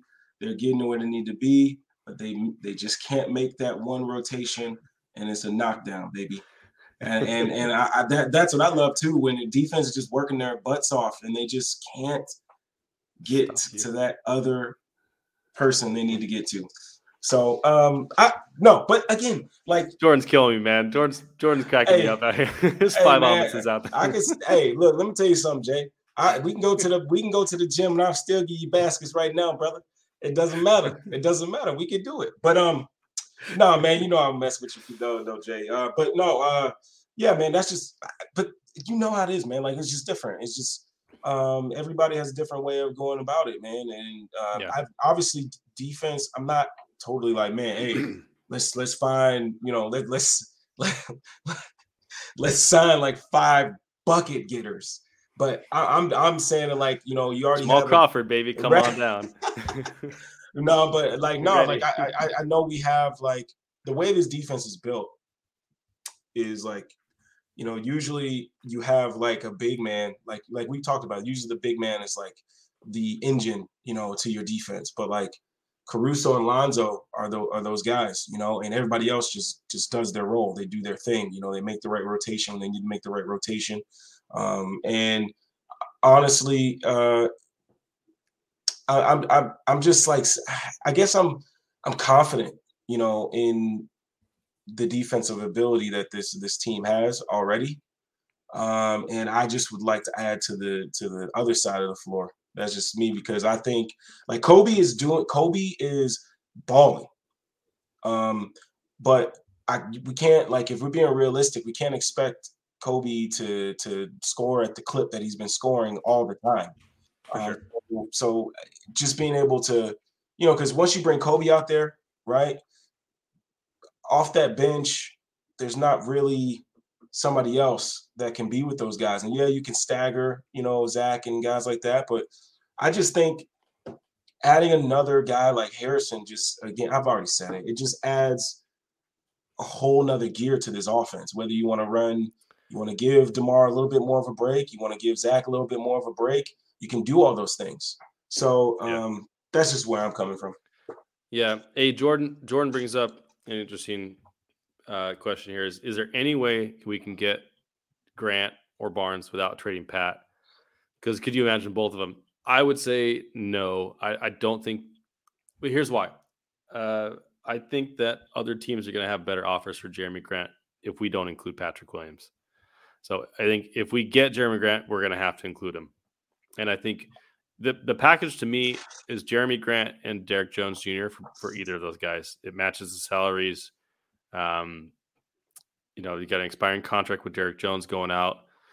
And to me, I don't think either of those guys are worth adding a first round pick to that deal. I think Patrick Williams is a good enough prospect by himself. And Derek Jones is a productive, good player on a good contract that I think those assets match up pretty well. Now, a lot of it depends on how you feel about Patrick Williams, but I know Detroit specifically was very high on Patrick Williams and we're going to draft him 7th and was looking for trade packages to get to 3rd because they knew the Bulls were going to draft him. So I think specifically for Detroit, Patrick Williams is the prize for them in that sort of trade scenario. Yeah. I agree. Luis, what's up, Luis? Long time no see. Seriously. He says Kobe's proving me wrong. Yeah, I thought he would be inconsistent when he came back. I didn't think he'd be super good or super bad overall. I just thought he'd be really inconsistent at first because he hadn't played basketball in 6 months, and he did. I mean, the first couple of games were rough. He's had some rough stretches, but he's really coming along. But as you said, Laro, it's not like he's going to be scoring like this all the time. But I do think he's made some defensive strides. I think his playmaking has improved. I think he's doing a lot of good things. He's had a good assist to turnover ratio for even last season. He was doing really well on that. But I think his playmaking has improved even further, and his confidence. You can just see the swagger that he plays with on the floor, and him and Ayo together specifically. Yeah. I really like that. I've really liked that pairing. And also too, to go along with the assist to turnover ratio stuff, like if you go back to like a lot of his assists last season, there was a lot of like dump offs, a lot of come off, dump, pass it back to the popper. But like now you're seeing him like attack closeouts, get downhill, skip to the other side of the floor, and like the different types of passes, the different types of passing reads that he's making. That's the difference in his passing this year. Like it's just, I know last season people were worried about, because Billy came in and AK came in and talking about the development staff, and we felt like Pat didn't grow, felt like Kobe didn't really grow that much. And whoa, that's supposed to be their thing. They're not developing. Well, something I brought up and I think we both brought it up on here, is that like there was no training camp, there was no practices as much as it was. So like being able to come in and have a training camp with these guys and be able to do what they need to do in terms of watch film and work on the things they need to work on. You can see it. I mean, with Ayo, man, I mean, I love Ayo, and I did think he could have made some impact early in the season, but I didn't think it would be like this, I mean, this is, this is more than what I thought. And I think you just have to give some props to Billy and his coaching staff. They're doing a really, really good job. They really are. I mean, I've had zero complaints about the rotations this year. Like none. I had a lot last year. Yeah. I mean, I think he's just doing a good job. I know we've had some. I know we've wanted more on the offensive sets sometimes from him early on this year, but the offense is cooking. I mean, they're just doing a good job. And Luis actually brings up a good question here that we can address real quickly, which is, if we don't trade Pat, if we don't get these guys, do we trade Kobe for anybody? And if so, where do we get some of that scoring punch back off the bench? And that's my concern, is if we trade Kobe, we need someone like Kobe. Yeah. And Kobe makes under $6 million this year. I think we're 10 point something million under the hard cap, which is like, we cannot go above it because we've done all those sign-in trades. We don't have a whole ton of wiggle room to bring in a higher paid scorer. So I think it's going to be really difficult to find somebody that's giving you Kobe's production at Kobe's price. So I would lean probably not. I don't think we should trade Kobe at this point, just because of that dynamic. I'm just not sure if there's anything in the market that's going to be worth justifying. Now, if it's, unless it's like bringing a star back somehow, I just don't see it. I just don't see it. What about you? No, man. I'm right along with you, man. I think Kobe. I think somebody commented on my tweet and said, "I'm not falling for this anymore. Kobe's done this before," and then he falls back to what he has done in the past. And I just have to just say that, like, if you're not truly seeing what Kobe's doing, then you're saying that's the type of tweet you're sending, because you're not really watching how he's getting his baskets and how he's getting his assists. When he's the low man as in the pick and roll situation on defense, how he's rotating and pre-rotating, his head's on a swivel, how he's giving it effort. Yeah, he's probably still not the best on-ball defender, but you can see he's giving effort. He's trying to improve on that end, and his screen navigation's gotten better too. Yeah. Caruso's teaching everybody. He got Lonzo to get screens, got DeMar around screens, getting Zach around screens, now Kobe. Yeah, I'm telling you, Caruso's the magician here. That's part of like bringing in great vets and bringing in winning players. Because I think that's a part of it too, right? Like you bring in winning players to guys like Kobe and Zach that they want to win, but for the most part they haven't been a part of a winning team, so they don't know how to win. So bringing in guys like Caruso and DeMar that have been at the pinnacle, and obviously not, for DeMar, he had to run into LeBron a lot, but they understand what it takes to win. Wanting to win is different than actually doing what it takes to win. You know what I mean? So it's like what I told my kids today. Like, if you want to win, you truly do everything possible to win. If your screen navigation is not good, you're going to try to make that happen, right? Because you want to win. You want to be a part of a winning team. So it's good stuff. It's beautiful stuff. Just as a Bulls fan, man, how can't you be happy right now? Like who? Like at the beginning of the season, like obviously you had optimism, right? But truly, who thought we were going to be in this situation where we're like, you know what? Who should we have? Harrison Barnes or Jeremy Grant? You know, we don't need them. Lara, we don't need. Listen to the sentence. If I told you 2 years ago that Harrison Barnes was the missing piece for a DeMar DeRozan-led championship title team on the Chicago Bulls, you would have put me in an insane asylum. If you would have told me 6 months ago that same sentence, you would have put me in an insane asylum.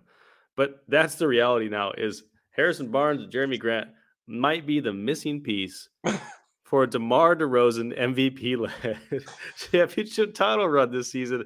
It is wild what Acme has done with this roster in a year and a half. Like we've gone, Chris, we've gone from just in the season where we were like, man, we got to get better at finishing games.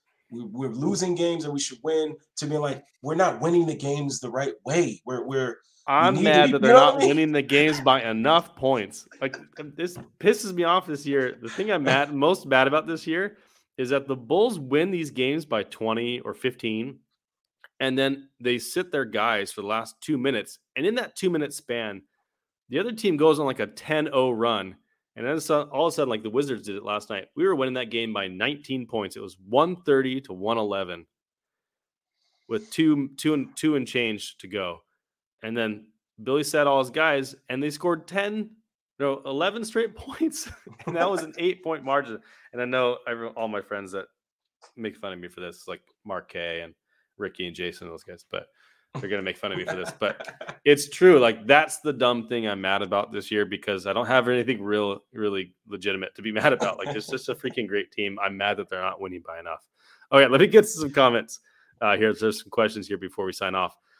Holy Samurai Jerusalem, thanks for joining us, man. Says, I know Cleveland has been balling out this year, but is there any chance that a Kevin Love buyout happens? I would say probably not. Maybe he's been a great like 6-man of the year candidate for them. So I would say probably not, because of how good he's doing, and honestly how long Cleveland waited. They should have traded him years ago. They never did. Yeah. So I think it's really highly unlikely that they do that. But what do you think? Yeah, no, I don't think so. Kevin, like you said, Kevin's been playing well. He's shooting the ball well. He's not throwing the ball at his teammates. You know, he's playing team. You know, he's playing well. You know, but I don't think so. Yeah, let's see. Jordan says, do you guys think Dorian Finney-Smith or Miles Bridges are unattainable? I feel like they're untouchables on their respective teams. What do you think? Yeah, I agree. I think there's no way. Yeah, no, yeah, I agree. I agree with that. 100%. Oh, what about Miles Turner? Luis Villasenor says, what about Miles Turner? Have you guys talked about him yet? How does he compare to Harrison Barnes? So I kind of touched on this earlier, but Miles Turner is definitely a center to me. And although he can shoot pretty well, I think on defense, he's going to be a center. So I don't think he solves our problem of guarding big forwards. I mean, obviously, Miles Turner would be great to have. I do think other teams are going to be able to outbid us on him, and I think he's going to have a much better role on another team. So that's my feeling on Miles Turner. But he's a great player. I just don't think the circumstances are right for him to come here. Yeah, I agree. And honestly, I don't think he shoots it well enough to play the role he wants to play. But yeah, that's just what I think. So Nippy brings up the question of the night here, which is basically, is it worth trading Pat Williams? And he says, Pat's values might be at the lowest it's been, and usually trading guys at their lowest point is not a smart move. So what do you think about that? No, I think he hit on a point where he said that you don't want to trade him at the lowest point. think that's a good point because obviously, teams have they see potential in Pat, but at this point, Pat hasn't done what the theorized version of what we think of him. He hasn't met that yet, and yeah. I mean, right now probably wouldn't be the best time to trade him, but if those trades get you a Jeremy Grant or a Harrison Barnes, I mean, it's you kind of have to think about it. Yeah, so because here's the thought process for me is, okay, what do we hope Pat Williams becomes? Mm-hmm. Is he as good as Jeremy Grant is in 3 years? What if he turns out to be Jeff Green, who's a good player, but a journeyman role player, not a star? And so I think Nippy is right that you don't want to trade someone at their lowest value. I brought up the wrong thing, but is it his lowest value? Is he at his lowest value? As Lero said, a lot of teams see potential in him, right? He hasn't played enough games yet for people to be convinced one way or the other. And so there's still kind of that shiny, unknown quality about him. If, let's say, he had played this whole year and he just stunk all year, he just didn't, let's just say he played as good or worse than last year, right? And last year was he showed flashes, but he was not a productive NBA player in any sense of the word, right? He's not like a replacement level player. He's definitely a rookie, right? Yeah. Rookie level production, tantalizing talents and flashes here and there, but not the consistent guy that we hope he will become one day. So that's what you got to ask yourself is it at his lowest value? Because I think it's not. And I think it could be a lot lower if he turns out he continues to play the way he's been playing. I think teams will be less and less enamored with him over the next 2 years. So it's kind of a blessing and a curse that he's out this year because we can't answer that question. Yeah. But also makes it much harder to trade him because you're like, what if he turns out like Jeremy Grant in 3 years? And so that's the other thing is, okay, well, if he turns out like Jeremy Grant or Harrison Barnes or some better version of those two guys, or somewhere approaching the Kawhi level comps that have been crazy since the beginning. Okay, does that fit the timeline of this team? Is the second question I ask. Yeah. When will the actualized version of Pat be useful to this team, and in what capacity? And so, if he, right now we are a championship contender or approaching that status. Is Pat going to contribute to that? And if not, is he going to be able to contribute to that within the timeline of that championship? And to me, that's either this year or next year, right? Because Vooch's contract is up at the end of next year. Plus, Zach is getting a huge payday at the end of this year with his new contract. He's probably going to make an All-NBA team at this point, which means he's going to get the Supermax. And having a guy like Pat be a guy like Pat for those next few years is not going to be very helpful to us. Yeah. He has to be a much better version of himself than he is right now to be really useful. So that's the context I think you have to look at a trade. Is he going to be the version of the player that's going to help you reach a championship in that time frame? And if not, can you trade him for a player that will? And I think that's why this is such a raging debate amongst Bulls fans, is because the two guys we just spent the last 2 hours talking about will raise our ceiling. Will they raise our ceiling enough? I think that's debatable. But there's two guys that could be available. I think Jeremy Grant for sure is available. Harrison Barnes might be available. Yeah. And Jeremy Grant specifically is available and probably available for Pat in a trade. Yeah. So that's why I think it's important to ask that question and see if it makes sense, because I think it can make sense. I don't know if I would go that route, but I definitely see the logic behind it. I think, too, to go along with what you just said, is another part to think about when you think about the Pat trade is can you depend on DeMar DeRozan to play at this type of level next season? And this is why people are thinking about, hey, it might be worth trading Pat, because if if you can bring in somebody to take this team to another level, to go along with the way DeMar DeRozan is playing this season, you have to entertain it, because championships or competing for a championship is not promised. And expecting a 32-year-old, 32, right? He's 32 this year, or 31? 32. 32. Like, expecting him to play at this level next season is that's playing with fire, man. Like, you never know. Exactly. So this is the year you have to take a shot. Well, look at Denver. Denver has Jokic, has MPJ in his prime, or entering his prime. Has Jamal Murray. They trade for Aaron Gordon.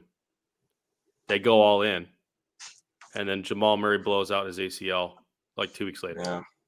I mean, for those 2 weeks they looked phenomenal. Like, they looked like they're going to the championship. And now, MPJ may never play a basketball game again. I have no idea, how that back issue is going. But their championship window that looked to be like, hey, you got the next 3 or 4 years to compete for a championship. Jokic is 26. They may spend the next 2 years just trying to recover from injuries. Yeah, and they have so far this year. So you just don't know how long that window is going to be open. Like Boston, another example. Boston, they had all those picks, and they were competing in the playoffs, and they still had like all of Brooklyn's first round picks lined up, and they had Brad Stevens, who's a great coach. Like, the future looks super bright. And now look at Boston. Like, they all hate each other, and they're they're like fighting New York for the 12th, like the 10th spot right now. Like, you just don't know how that's going to end up. So you don't know if DeMar's going to play at an MVP level. You don't know if someone's going to get injured, and it's going to be serious enough to derail that kind of conversation. So you have to, and I'm not saying you should value one over the other. I'm just saying that's the proposition you have to ask yourself is, do you value the possibility of a championship now, or the potential of the potential widening of that championship window in the future? And so, I think that ultimately that's what this comes down to is, do you feel like this is the year and you go all in and you have a chance, so you do it because you don't know what tomorrow brings? Or do you think it's not worth going for this year? I think we've got a good core that if we keep around can be competitive for years to come. So whatever one you value more, I think, is really where you're going to come down on whether these trades are going to be worth it for you. Yeah. And I think Nippy, he said only thing is if it doesn't work out this year after a big move like that, and it seems like they don't fit, there's not much left to work with. And I think that's where, like, everybody's talking to Acme in the chat, and that's where it comes in. I think the landscape, the stigma, the outside looking in to this organization has changed now. I think Zach LaVine potentially being an All-NBA guy, going to his second All-Star game, DeMar DeRozan coming here and showing guys that come in as free agents that, like, hey, sorry, he was sign and trade, but that, no, guys, it's changed here. This is a fun place to play. Come rock with us. I think this is going to be a place where free agents are going to want to come. So, yeah, losing Pat, if we have to trade him, it's going to suck. It's going to hurt my soul. It's going to hurt it. But I hate it. But I think in a way, I mean, I think that's veterans, guys that are going to be free agents, guys that are thinking about leaving when they maybe have one more year left on their contract. They're going to say, I kind of respect that. They're willing to do whatever it takes to go get a championship, whether, and I think I think we have to kind of shift from like draft capital definitely means a lot, but I think you have to shift your focus to like, okay, we're actually a destination now. So I think we can start to be like, okay, well, maybe we'll start to get some love from some of these free agents that want to come here and play with Zach LaVine, who's going to sign a Supermax. He's still young, and you can go at another championship run with that guy. So that's just the way I'm thinking about it going forward as well. If we trade Pat, and even if we don't, like, I think there's still going to be people that want to come play here. I agree, and you also have to remember what are all these draft assets and trades, and what is it for? It's to win a championship, right? Ultimately, that's the goal. And so, for me, it's been hard to transition because I love Wendell Carter, I love Patrick Williams, I love Kobe White. I want to see those guys. I want to see them win because I like those players. I want them to flourish. Yep. And so it's been a challenge for me to kind of transition my thinking into, all right, well, do I want to see that more than I want to see the Chicago Bulls win a championship? Because I may have to pick one or the other. Yeah. And so with Wendell going out and Vooch coming in, it's like I would have rather kept Wendell. Personally, I wouldn't have done that trade personally because I think the 2 first-round picks and Wendell I think would have been better in the long term. But hey, Vooch helps this team a lot more right now than Wendell would have, right? And the moves, I feel the same way about Pat. I think Pat is going to be an amazing player. I really do. I really am high on him, no matter what the production's been so far. I just believe that he's going to be a great player. I also have to ask, is he going to be a great player here during this timeline with this team? Is he going to be able to reach that potential as the 5th option in a starting unit that has Lonzo and Zach and DeMar and Vooch in it? Maybe not, right? Yeah. Maybe Pat won't reach his ceiling, won't reach the ceiling of his potential on this current squad because of the timeline that they're on. Yeah. I don't know for sure, but I think it's, if he went to Detroit and they got him all those on-ball reps, I think he might have a better chance of reaching his potential than he does here. Then again, put him around championship players and great vets in this kind of environment, maybe that's what transforms him, right? Maybe like for example, what happened with Kawhi, right? With the Spurs. He became that actualized version of himself organically over time. So you just don't know. I mean, it's at the end of the day, it's a gamble. If you make a move, it's a gamble. If you don't make a move, it's a gamble. You're taking a risk no matter what you do. So you just got to decide what risk is most important to you, what you value the most, and you go all in. And that's what I love about this front office is when they have a conviction about something, they make a move. They do what they feel, right? And that's what I hated about the last front office is they sat on their hands so often when they shouldn't have. Yeah. And so AK is going to make moves you disagree with, right? You may disagree with the Wendell trade. You may disagree with the Gafford trade. You may disagree with the draft pick that they made.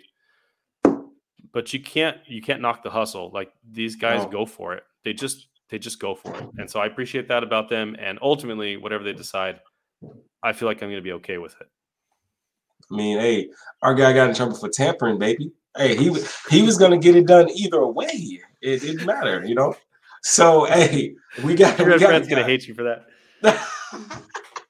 Yeah, Fred's like, no, I don't want them to tamper. What are you talking about? Oh, come on, Fred. I know you're gonna have to hash that out at the podcast Palooza. By the way, I'm officially going to be in Chicago for podcast Palooza. Let's go. So I'm gonna be there February 27th in Chicago. I know it's gonna be super butt cold, but I'm into it. I'm ready. It's a cold world. Bundle up, baby. I'm ready for it. I'm ready for Chicago winter. I live in Indiana. I'll be fine. I know what that's like. Hey, man, just make sure you don't get a jacket until you get here because you need a jacket from here for here. That's just how it goes. But hey, David Robbins says I'm a little sleepy, but I got Bulls fever. That's how I'm feeling right now. That's definitely how I'm feeling right now. Ooh, a little sleepy, but got Bulls fever. Man, shout out the chat tonight, man.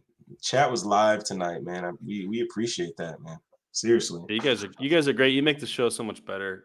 Not only just for the content, but just for me personally, it's awesome. So yeah. Indiana let's see. Well, yeah, a short visit, but I was there for a couple years. I'm trying to see if I just want to make sure we're not missing any other questions that you guys might have. I think Ferg says Acme are magicians. I'm not worrying. That's kind of where I'm at too. Yep. Let's see. Jeremy Wilson. We need to stop falling in love with the unknown. That might, that's holding us back. So Jeremy, sounds like you value, hey, the opportunities in front of you, go for it a little bit more than, hey, maybe it'll be there in 5 years. And I respect it. I respect that view. And I am not like, I'm not 100% convinced that we're a title contender yet. I really want to see us play the Bucks a couple of times at full strength before I make that decision. But I'm close. I can't believe I'm saying it, but I'm close to it. What days do you guys go live on our show? Saturday night, every Saturday night, 11 p.m. Central. You can catch us live as you're doing now, or you can find us. You can find us on YouTube, on any podcast platform under the Barroom Network. Just search Barroom Network, and you'll find our show listed with a bunch of other shows that are really, really good. So definitely check those out. Check out Bulls Gold, is the other Bulls show with our guy Salim and Edward Schuler Jr. Oh, Ferg's from Gary. Nice. I spent some time in South Bend for a little bit, so love that city. Love South Bend. We're on Spotify too. That's what I wanted to bring up too before we get out of here. Is I had pulled up the Bull schedule. Let's talk about this next week. It's bad. And they're not playing games with us. Like they're not playing games. Technically, they are playing games with us. And those games are going to be a good test. I'm sorry, I'm killing you. You do. I got the dad jokes, baby. Got the dad jokes for you. You gotta love the dad jokes. Seriously, you gotta love the dad jokes. I would like to see them win the next two knockout, especially if Luka's out tomorrow, and the Detroit on Tuesday, and then Brooklyn, and then Golden State back to back at home, but back to back. My goodness. Yeah, so let's talk about it. We got 5 games next week in 7 days.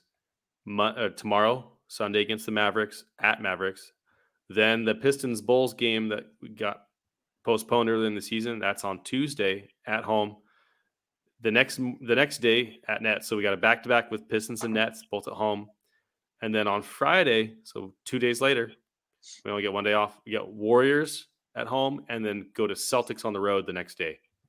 And then that's this week. So then the next week we go Grizzlies at Grizzlies on Monday. They're killing the league.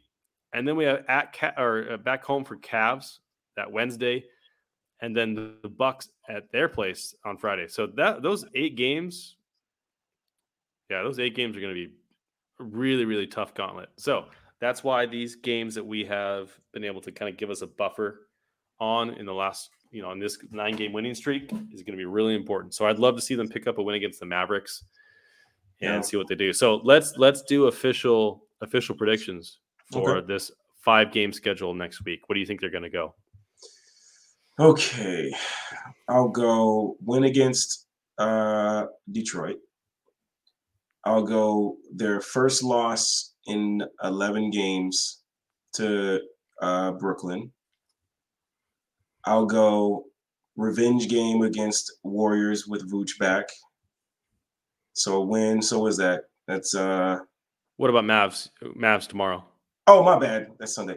So I got win against Mavs, win against the Pistons, loss against Brooklyn, win against the Warriors, and a win against the Boston Celtics. so 4-1 for you. Yeah. I'm gonna go 3-2. I think if we beat the Warriors, we're gonna be wiped out for the Celtics. And I think they're gonna be they're pissed about that last loss. Oh yeah. And at home when we came back from 19 down. So I'm gonna call 3-2. I think we beat Mavericks, Bulls, Warriors. Or we'll go, we might beat Nets and lose to Warriors and Celtics back to back.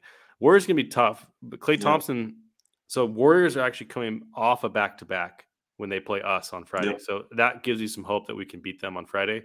Mm-hmm. And I would imagine that Klay Thompson is probably not going to play that back to back. One of those 2 games. Either he's not going to play the game before or he's not going to play us. Yeah. So I'm going to go 3-2 for next week. The chat says, Ferg says 3-2. David Robinson says 3-2. Jordan, seen red here, 4-1. No 5-0s though. Anyone says we're going 5-0? No. Oh, Ferg says 5-0 earlier, but I think he changed his mind here. Yeah, I guess it's technically today now that we play the Mavs Sunday. Yeah, no, I the 3-2, I get it. I could definitely see 3-2, but I think what gets me over the top for the Form 1 is the 2-day break after the Nets game, and that could get them a little bit more rhythm, a little bit of rest, and then get right back into things after that. Although I think you bring up a great point of the travel. It's well, I mean, the flight from Boston to Chicago is not long. I think it's like an hour and a half, 2 hours. So, yeah, I mean, it depends. And the Bears will lose. Hey, who's that? Wait, what are we talking about? The Bears now? Come on, man. No, I'm just saying. It says David Robinson's comment says, and the Bears will lose. That's his prediction. So, appreciate that. Man, I don't care about the Bears here. Sorry. Don't get me started. Care about the Bears somewhere else. Don't get me started. Don't get me started on them boys. Hey, Lero, man.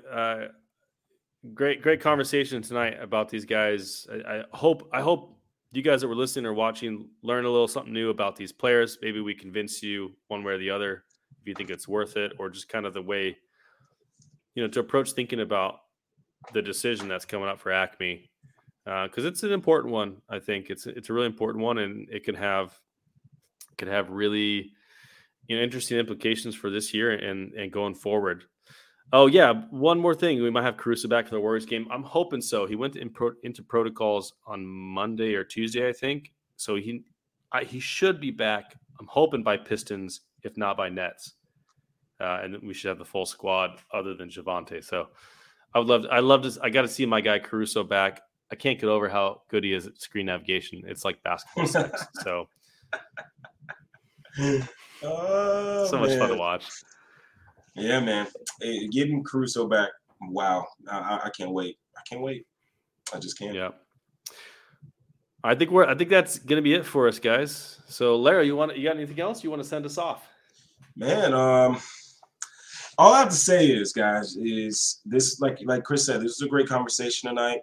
I think we both did a pretty good job of kind of giving two different ideas to maybe giving up Pat, and guys in the chat room, again, appreciate y'all coming in here, being interactive with us, having some fun in the comments.